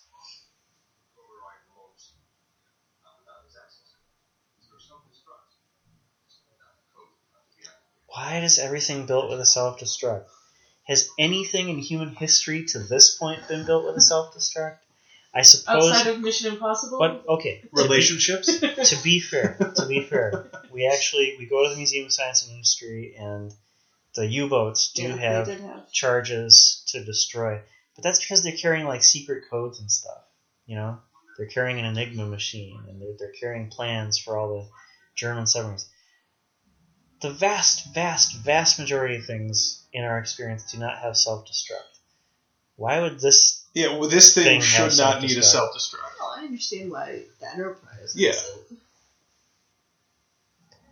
I'm not a big fan of this set. Where is this in the ship? You know, where is this scaffoldy thingamabob? This looks like a new track. And yeah, it's not as dark as New Trek. No, but it looks like the kind of useless set Yeah. that would be. Well, okay, Like I this- like the sense of like if you look at something like a telescope array or something, I get that sense from it. Yeah, I could see that. I think they're supposed to be in sort of the cylindrical portion Yeah. of this ship.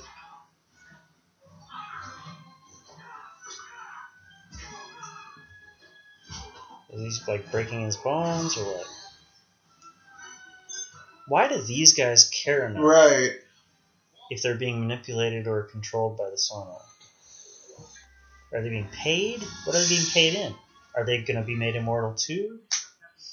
Well, that would explain why a small group of people could take over these lesser races, is if what they said is be subservient to us and we will. Yeah. Unfortunately, that's not explained in the movie. No, If they showed it as like a cult or something. right.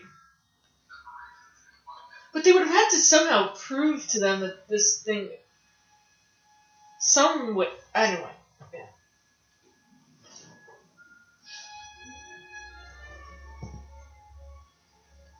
This is a very elaborate mechanism. Well, here's my problem with the design, even more than is this a big useless space for a fight. It looks too professionally designed. Like, it looks like a government put it together with the intention of making more. It doesn't look like it would be the one-time only purpose-built by a madman thing. You know what I mean? Yeah, Like, it shouldn't it's have... not a bespoke collector. Right, it shouldn't have intruder alert. It shouldn't have, like, all the stuff, because that's just not what it is. How does Picard know how to do all this stuff? How does he read their language? Presumably. Da-dum. The other dude told us.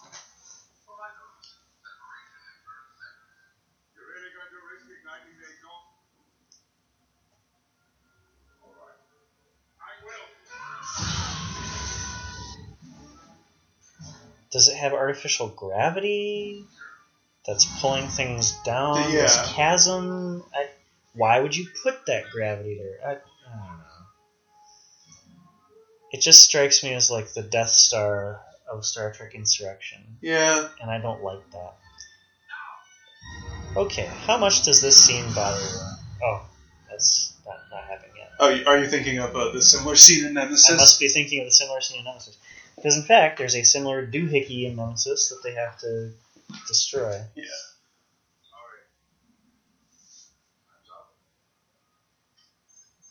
Would you really wait For to the deliver that bone line? law, yeah.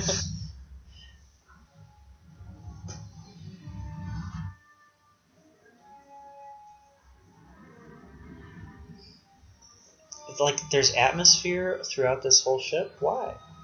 And this.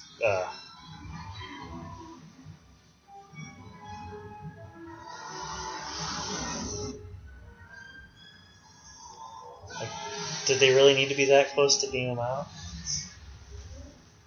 Would they not have saved the other dude's life? I mean, I know he was a bad guy, but I don't know. That's a good question.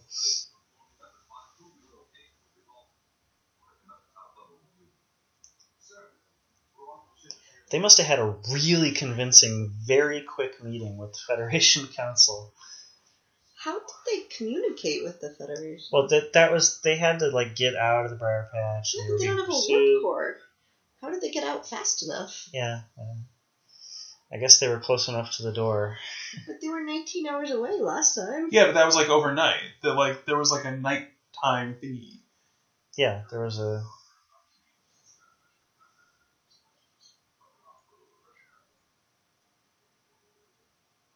So there's the tacit acknowledgement that it was a bad idea to try to get Troy and Worf together. At the end You of rag on TNG. that, I think, more than is absolutely reasonable. Like, I think they laid the groundwork.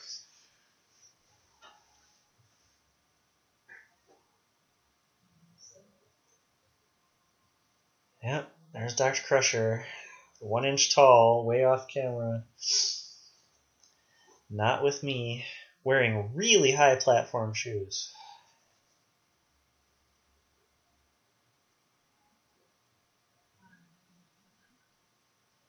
Were you really that close? I wish I could stay, but I've got at least 4 other girlfriends on different planets. Vash is going to be calling any day now. And you don't really want to be around when she shows up. Yeah. It was a fun little side thing, but, Beverly's going to give me a bunch of crap about it. Are you up on the books that precede the end of the televised series? No. Do you mind a major spoiler? You can spoil it majorly. They get together. Well, finally. They have a kid. Okay. And so here's the payoff of Data playing. So, Esther, I believe you asked before, does this really do anything for the characters? Right. Like, do they really grow because of this? And, yeah, all this Data stuff, already asked and answered. Picard, I feel, doesn't really change much at all. I think Generations did a better job of creating emotional stakes for characters.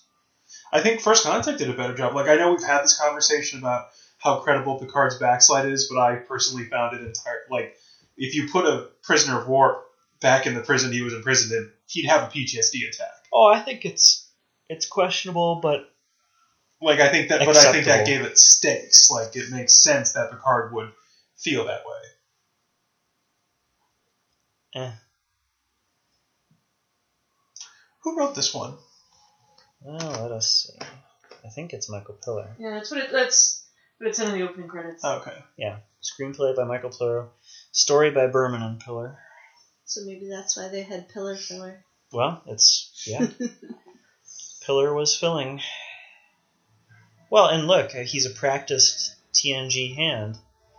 And Don't go to warp. Don't go to warp. Don't go to warp. Okay, you can leave at impulse. I'm like, if they Kevin will allow this movie to continue. I'm like, if they do the jump to warp, I'm gonna be so mad. Well, how long is They it? probably did, and then somebody was like, "No, go It's back." probably Mike Okuda. He's like, guys, wait a minute. If it takes 19 hours at warp, how long does it take at impulse? No, well, I think they were at impulse the whole time. Anyway, Okay. They weren't at warp to start. Max Grudenchik is an alien ensign. But His part was cut. yeah, that's what it says in Memory Alpha.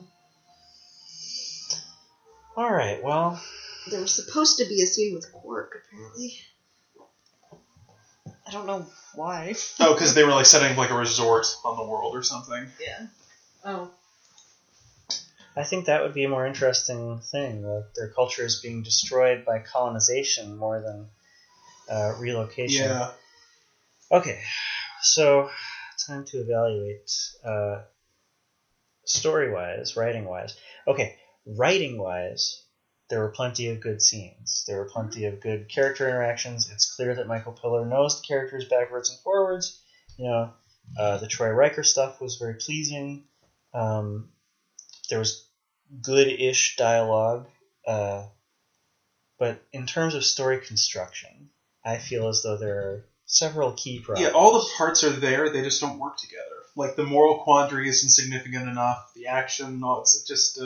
Well, the Sona make no sense. The Sona and Baku make no sense. The whole modus operandi of the Sona race is not developed to the point where it makes sense. Well, it's not a race. Yeah.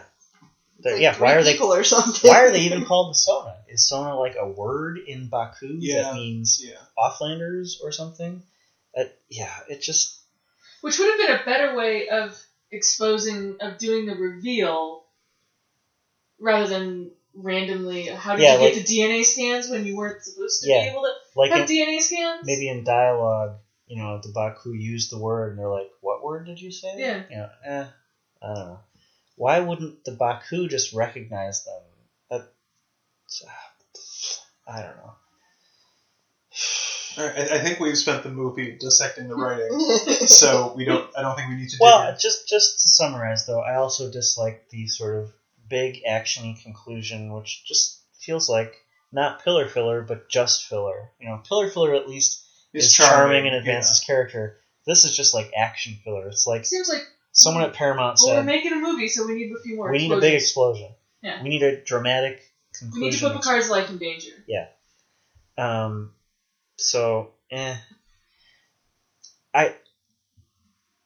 Let's talk about the whole, this is just an episode thing, right? I think the first half of this movie is a very serviceable, good Star Trek episode. Maybe even at the level of a 4. Yeah. But the second half of the movie drags it down. I feel. It's like... It's less that it drags it down, it just doesn't pay it off. Yeah, I can agree with that. Here's the thing. I remember sitting there in the theater, and even by the time we got to the wishy-washy explanation of what the Sona really were in the action sequence at the end, I'm like, I guess I'm ready for the movie to be done, but I'm not, angry. I wasn't quaking with blind rage the way I was after Nemesis or Into Darkness or... So, I don't know, yeah, my rewatching this, okay, here's the thing. It's a very short movie. It's only an hour and 43. Most of them are clocked in right around 2 hours. Yeah. So there was an extra 10 minutes they could have used to. Actually, this isn't that much longer than a two-parter. Actually. But yeah, I don't watch it very often, which is its own kind of indictment in a way. I don't rewatch this one. But when I did watch it, I enjoyed it. I think it's mildly enjoyable Yeah. while it's on screen. I remember coming out of the first showing, maybe because I was in a theater, maybe I was younger, I hadn't, I refuse to believe there was a time when you would not have nitpicked a movie to death. No, I remember being annoyed by the big doohickey exploding thingy. That irritated me. Even back then. But, I remember being more interested in the moral quandary, the moral question. Well, I think maybe at the time there was no there was no Battlestar Galactica. Science fiction other than Star Trek didn't engage these questions. I think there's part of our memory of Star Trek is that Star Trek was the first time in very many ways we encountered many kinds of moral quandary. So I think maybe that was it. It wasn't like there was anything out there that was every TV show that's not a straight 4-camera sitcom these days does,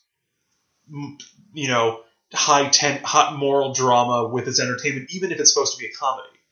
This movie came out, 20 years before Breaking Bad. Or 10 years before Breaking Bad. But you know what I mean? Entertainment, especially science fiction, didn't engage any morality in a way that now every form of entertainment does in the age of the Netflix post-network collapse television. So it was groundbreaking for its time, but not even even if it weren't groundbreaking, it was still the only game in town. Okay. I feel as though Dougherty did not get enough to make him have really any leg to stand on argument-wise. They had the Ready Room scene, and he gave a very truncated version of the case 4. There should have been a better case 4. He needs a backstory. He needs, a wife who's dying of cancer or something. Or they need to tie this into... I understand... Can this affect Kirill in a sense like yeah. that? Well, I know what you mean. Yeah. But, it would have helped had they tied it into the war. If they had 10 minutes and still had this not run long, they could have spent that tying it into the Dominion War and then found some way to connect whatever was here to a leg up. And then, like I said, Deep Space Nine... Well, the modus vivendi, the whole motivation of this thing was supposed to be that somehow helping billions of people in the Federation would make them stronger for the war or something, and I just don't get it. Yeah. I don't get how if something takes 10 years to manifest. No, but not Well, that was 10 years on the on planet. the planet. The idea was they wanted to skip that. But how is living longer going to help you fight a I agree. battle where I you agree. could Like- die in explosions anyway? Well, yeah, like Deep Space Nine did this very story in The Pale Moonlight, and it did it better. Like, it pitted the harsh reality of the situation versus Federation ideals, Yeah. and Federation ideals lost in a very big but still fundamentally entertaining way. Okay.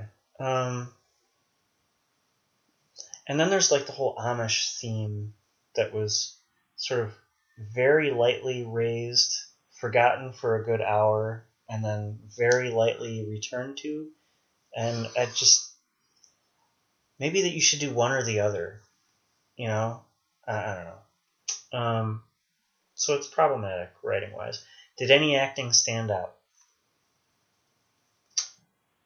There wasn't dialogue to make it stand out, but everyone did a good job. Like, I liked Picard, I liked Donna Murphy, I mean... LeVar Burton had that. Oh, that was a great scene, yeah.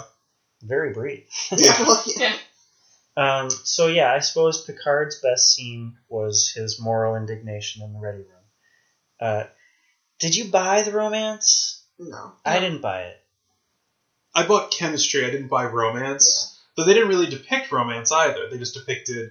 By the end, they did though. Well, and then she's like, "What am I going to do with that?" Yeah, you?" that It's like, was... And what did you do with him? Right, that was the line too far. Like, I They think... also betrayed the character. Yeah, This was not a character. She's worried about the future or something. yeah. It's like, I've got time. You'll be back. There's other dudes on this planet that I haven't gotten to yet. You know, what? The Duck Blind, I love Duck Blind stories, but this didn't utilize it Well, it was gone within the first 5 minutes. to a significant degree. I love both Duck Blinds in TNG because it's such a fascinating What's the other principle. one? Well, with Sergei Rozhenko. Oh, yeah. He was in a duck blind on that planet and betrayed the duck blind because he wanted to, have sex with the pretty ladies, essentially. So yeah, they didn't do much with it here. Okay, anyway, so you like, who's the actress that plays Anish? Donna Murphy. Donna Murphy. I thought she was a little bit sleepy.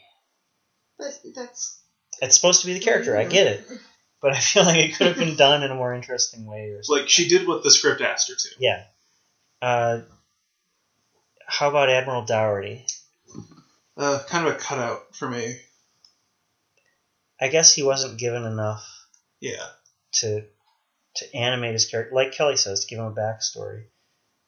Maybe it doesn't even have to be a dying wife or something. Just like enough of his own feelings, enough of his own thoughts on the issue. Okay, well then what about F. Murray Abraham, who I guess is a pretty big deal. Yeah, he's a good actor. It just, I bought his intensity and I bought his internal dedication to his character's point of view, but it just still doesn't make it well explained in the story. Yeah. Well, I love the music. Jerry Goldsmith did a good job. The none of the Baku really stood out to me, acting wise. Even Donna Murphy, that she had the most to do. The kid's okay. How about Spiner? I mean, Spiner had a fair number of scenes.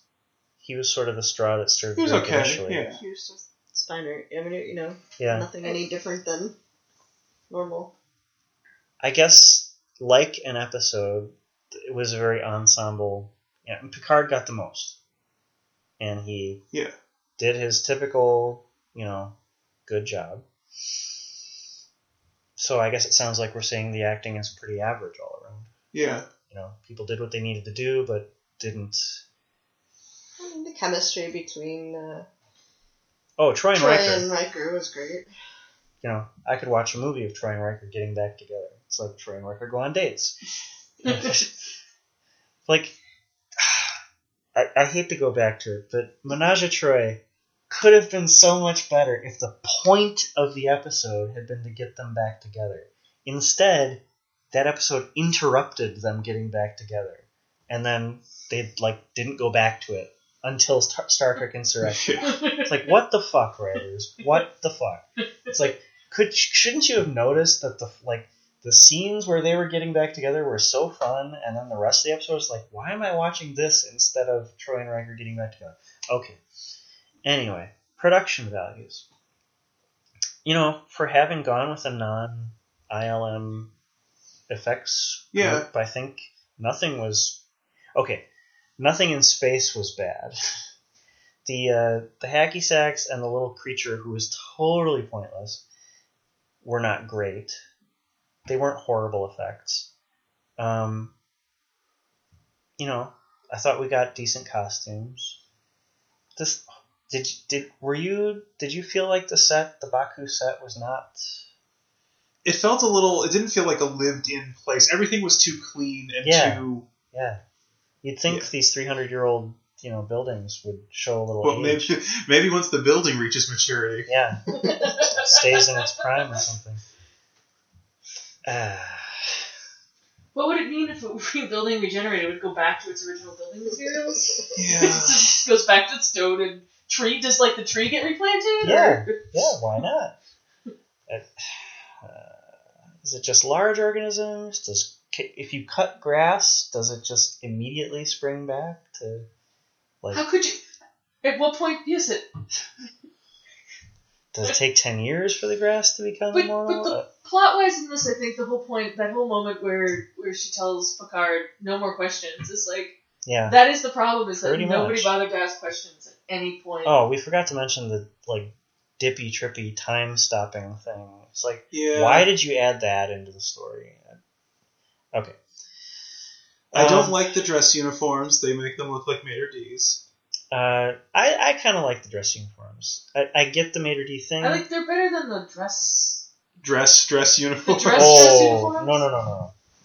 The second dress uniforms in TNG were superb. I agree that in the first season they were too long, but once they got to once they found the right place to cut and they were wearing slacks and not leggings under them. It was a truly excellent evolution of the regular TNG uniform. I suppose we should talk about makeup. I mean, Westmore got a lot to do with the Sona. I don't feel like it really worked that well. Kevin, did you say they're not attractive? Right, who would... Okay, so the story implication is that the Sona are also 300 years old and have been maintaining their lives artificially. But who does that to themselves and goes, yep, success? Well, it seems like there was a definite cosmetic element to what they were doing. Yeah. I'll miss these skin stretching sessions with you. Yeah. Why do it? It's like, if you're going to be old anyway, are you trying to fool people into thinking you're younger? It wasn't appealing visually. Yeah. It might have been better for the story had the Sona been incredibly beautiful or something. Or you would see the sagging and then they would get the stretch and they would look good again or something. A little, just a subtler hand.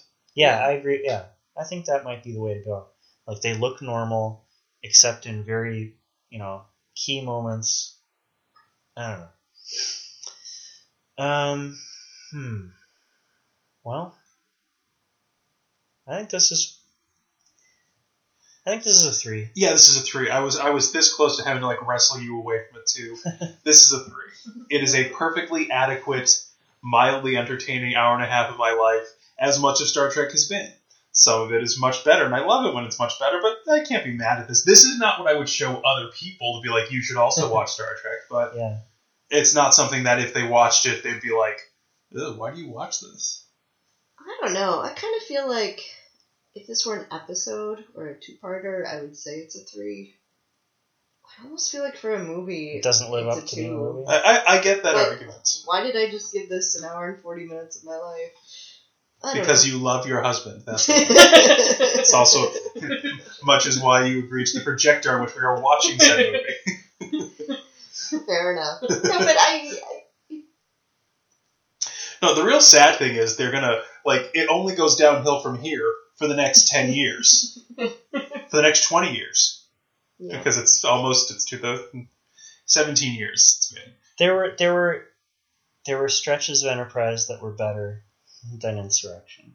Oh, I had excluded Insurrection mentally. I meant movie-wise. Yeah, movie-wise, absolutely. Like, this is sort of the last... Oh, look, the wedding of Troy and Riker. Right up until Data starts singing. The first 5 minutes of Nemesis was okay. We'll have to cross that bridge when we come to it. Thank God we've already podcasted both of the Abrams track. Otherwise, just knowing all of that's that's coming... It would be very difficult to look forward to that, yeah. I agree. But we will have Star Trek Beyond coming up. We don't need to sully this podcast with... Well, let's end on that note. This is at least real Star Trek. Yeah. The characters behave in the way consistent with their characterizations and inside the moral structure as established in the 7 seasons and 2 movies that precede it. Yeah. Yes, it's just boring. Yeah. I would much rather watch this than any of the movies that have since come out. I think, as far as boring goes, I only feel like the last half is boring. I feel like the setup threatens to be interesting here and there, and then it fails to do so, you know? Yeah. So I only start getting bored, like, watching the clock. It's like, okay, wrap it up, because clearly you're not going to answer the interesting questions. Right. You know? And I feel like the pacing was crisper during the initial, first 20, 30 minutes or so. Like, you were getting Data back, you were, learning about Dougherty, and he was telling you to get the hell out of here. If we had just had more scenes in the second half with Troy and Riker, we would all be fine with it. Pretty much. That's true. I agree with that. They finally get them back together, and then they separate them. Yeah. Yeah. Right? And you're like, oh. That was kind of an irritating decision. Speaking of Duckblind episodes, Who Watches the Watchers had a much keener and more tightly developed moral quandary. Yeah, totally. And so, by making the Baku basically warp-capable people who had just decided to give it up, you sort of got rid of a lot of potential sources for tension. Yeah. There's no secrets. There's nothing you're afraid to reveal. Yeah. But I stick by a 3. I think the acting is decent enough and the production values are decent enough. Yeah. Like, Frakes did a good job with this. The pacing problems are in the script. It's not with how he handles breaking a scene, and it's all there. Like, it's adequate. This movie is adequate. It's mediocre. Yeah. And I mean that in the truest definition of the word. It's, not great, not horrible. It's mediocre. And I think a 3... If someone were to argue for a 2, I wouldn't too strenuously debate them. I could see that. Yeah, it's not a 1. Okay, so here did we give 2s to Final Frontier? I believe so, yes, we did. Alright, I think this is a better all-around movie than Final Frontier. I can agree with that. Yeah, I mean, if that's our standard for a 2, we've given... Of the movies, here are our ratings. We've got a 9 for First Contact. I was a stick in the mud as far as... Yep. I think a 9 is very solid. No, it's a good score. And a 4 is a good movie. I just think it had a few issues. We gave Generations an 8. We gave Undiscovered Country a 7. I was the stick in the mud on that. Alright, do you think this is better or worse than Undiscovered Country? I think Undiscovered Country is a better movie than this. I would agree. I would also agree. I don't think there's any... I can't imagine someone arguing the reverse. No, yeah, because that one's just more fun to watch, if nothing else. Yeah, it's better paced, it's crisper. So if memory serves, the ranking that I've always encountered is Wrath of Khan, Voyage Home, First Contact, then Search for Spock, Undiscovered Country, and this form a mushy, much more arguable middle. This is in the mushy middle. This is in the mediocre middle part. then Final Frontier at the bottom. And then I leave out discussing the new Trek because I've had friends I've liked and friends I've respected tell me they liked at least the first Abrams film. We went to dinner after Into Darkness, in which people defended that movie to our faces. How dare they? I agree. How dare they? Did you watch the same movie? Did you not see me and my two friends having like a seizure while watching it? I'm surprised no one in the theater is just like, will you guys just settle down? Yeah. I mean, we weren't loud, but we Kevin were and I animated. we were just like, whispering to each other, oh my God, And making like this nice. like what the fuck hand gesture at the screen. And This was the second one. This- yeah, yeah. you were wise not to join us. Well, I saw it earlier that day, and I had come home and said, like, Matthew, don't go. You're not gonna like this. I'm having an aneurysm or something. I'm trying to figure out what my ranking for the movies would be, and Wrath of Khan is the clear best. I think Voyage Home is better than First Contact. I agree. Yeah, totally. I think First Contact might be slightly better than Search for Spock, but I'm a lover of Search for Spock, and Yeah, you like Search for Spock about a notch above the consensus. yeah, no one is gonna dissuade me from that Yeah. opinion. I think it's too tightly integrated into the 2, 3, 4 sort of trifecta to be bad. It's certainly I don't not understand bad. why people Yeah, say people say it's bad and they're wrong. I have issues, but it's Well, I've certainly always bad. enjoyed. Yeah, totally. Is this better than the motion picture? No, it can't be by definition. I mean, we gave the motion picture an 8, right? We did. We did. No, but I think if you really think about it, it's not better than the motion picture. No, it's definitely not. Because even though the motion Yeah. picture dragged down with the major scenes, there's just a lot. Sure, but there's a more interesting story. Yeah, Yeah. Yeah. And that's Kelly saying that. I mean, like you're like that's not even us like rounding up. That's like a there were real civilian. there were real stakes for the characters in the motion picture. It doesn't seem like there are real stakes for the characters in this movie. Okay. Do you really count as a civilian if you've seen all of Trek? You have. Sometimes more than one. Here's a shocker. You might actually, have you watched all of Enterprise? Yeah. Okay, you might have actually seen more than I have because I fell out of the middle of Enterprise there and I haven't.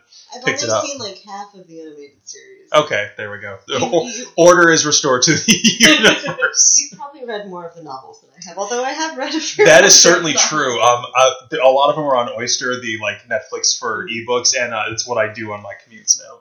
But yeah, I mean, season 4 of Enterprise is great. All right, you got to put Final Frontier in there. Is Final Frontier better than Nemesis?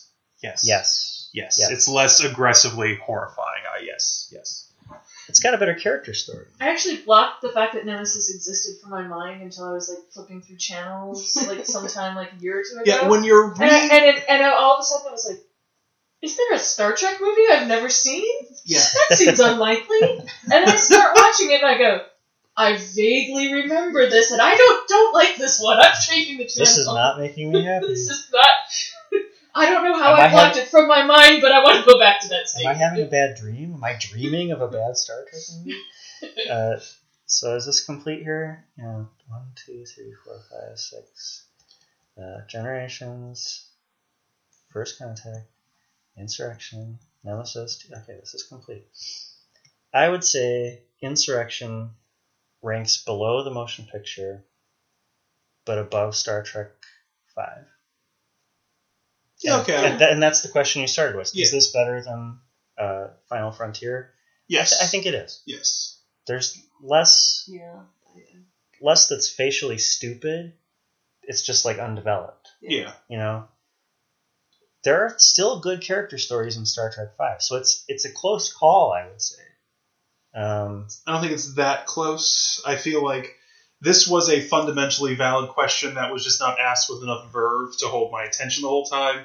Star Trek V's structured plot was just ridiculous on its face. So you would say that there's sort of a gulf between Insurrection and then the bottom. Yeah, I would say Insurrection rounds out the mushy middle, and then there's a jump down to the Final Frontier nemesis of the world.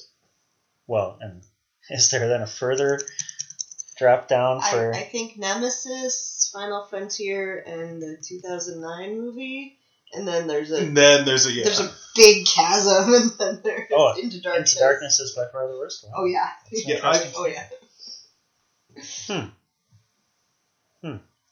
It's hard to rank the Abrams movies in Star Trek because Right, I 'cause don't they're- actually They're feel not like Star Trek. I don't feel like I'm watching Star Trek when I watch them. Yeah, I mean, on my like, list, so it's like it's a different. it's like Hitler and Mussolini down there. Which one's worse? You know, it's like, or I should say Hitler and Stalin. Like Nemesis is Mussolini, you know, but 2009 and Into The Darkness. trains ran on time, but it was generally speaking. Oh, I'm not saying that. I'm just saying, you know, in terms of damage. Yeah. You know, and 5 is like, I don't know, If Nixon or something. If we've gotten to the Hitler part of the conversation, I'm pretty sure we're done. On that note, people, Nemesis is not a bad movie. It is just it's an okay movie. It's not a good movie. It's an okay movie. I wish it were better. But it's bad Star Trek. It's adequate Star Trek. They hit the notes. They do the things. Wait, are you saying Nemesis or Insurrection? Insurrection. Okay. Sorry, what did I say? You said Nemesis. Holy shit! Oh, bad Kevin. Okay, Insurrection is thoroughly competent, mediocre Star Trek. Yeah. In the vein of It's TNG. it's the cream of wheat of Star Trek. If I'm ever ill, I can watch it and I'll be okay. But it's just not more than that. I would probably turn it off after the first 2/3. I'd be like, and then there's a bunch of action Yeah. stuff, and it's over. I'm moderately engaged by the first third to a half. Yeah. All right, so that's a 6 for Insurrection. Nemesis will not be getting a 6, I assure you. Yeah, that'll be an interesting question. Well, thank you for our guests. Thank you for helping us break in our home theater room. Please don't break it. Yeah, 6. I think that's a defensible rating. Yeah. Live long and prosper. Have a good night.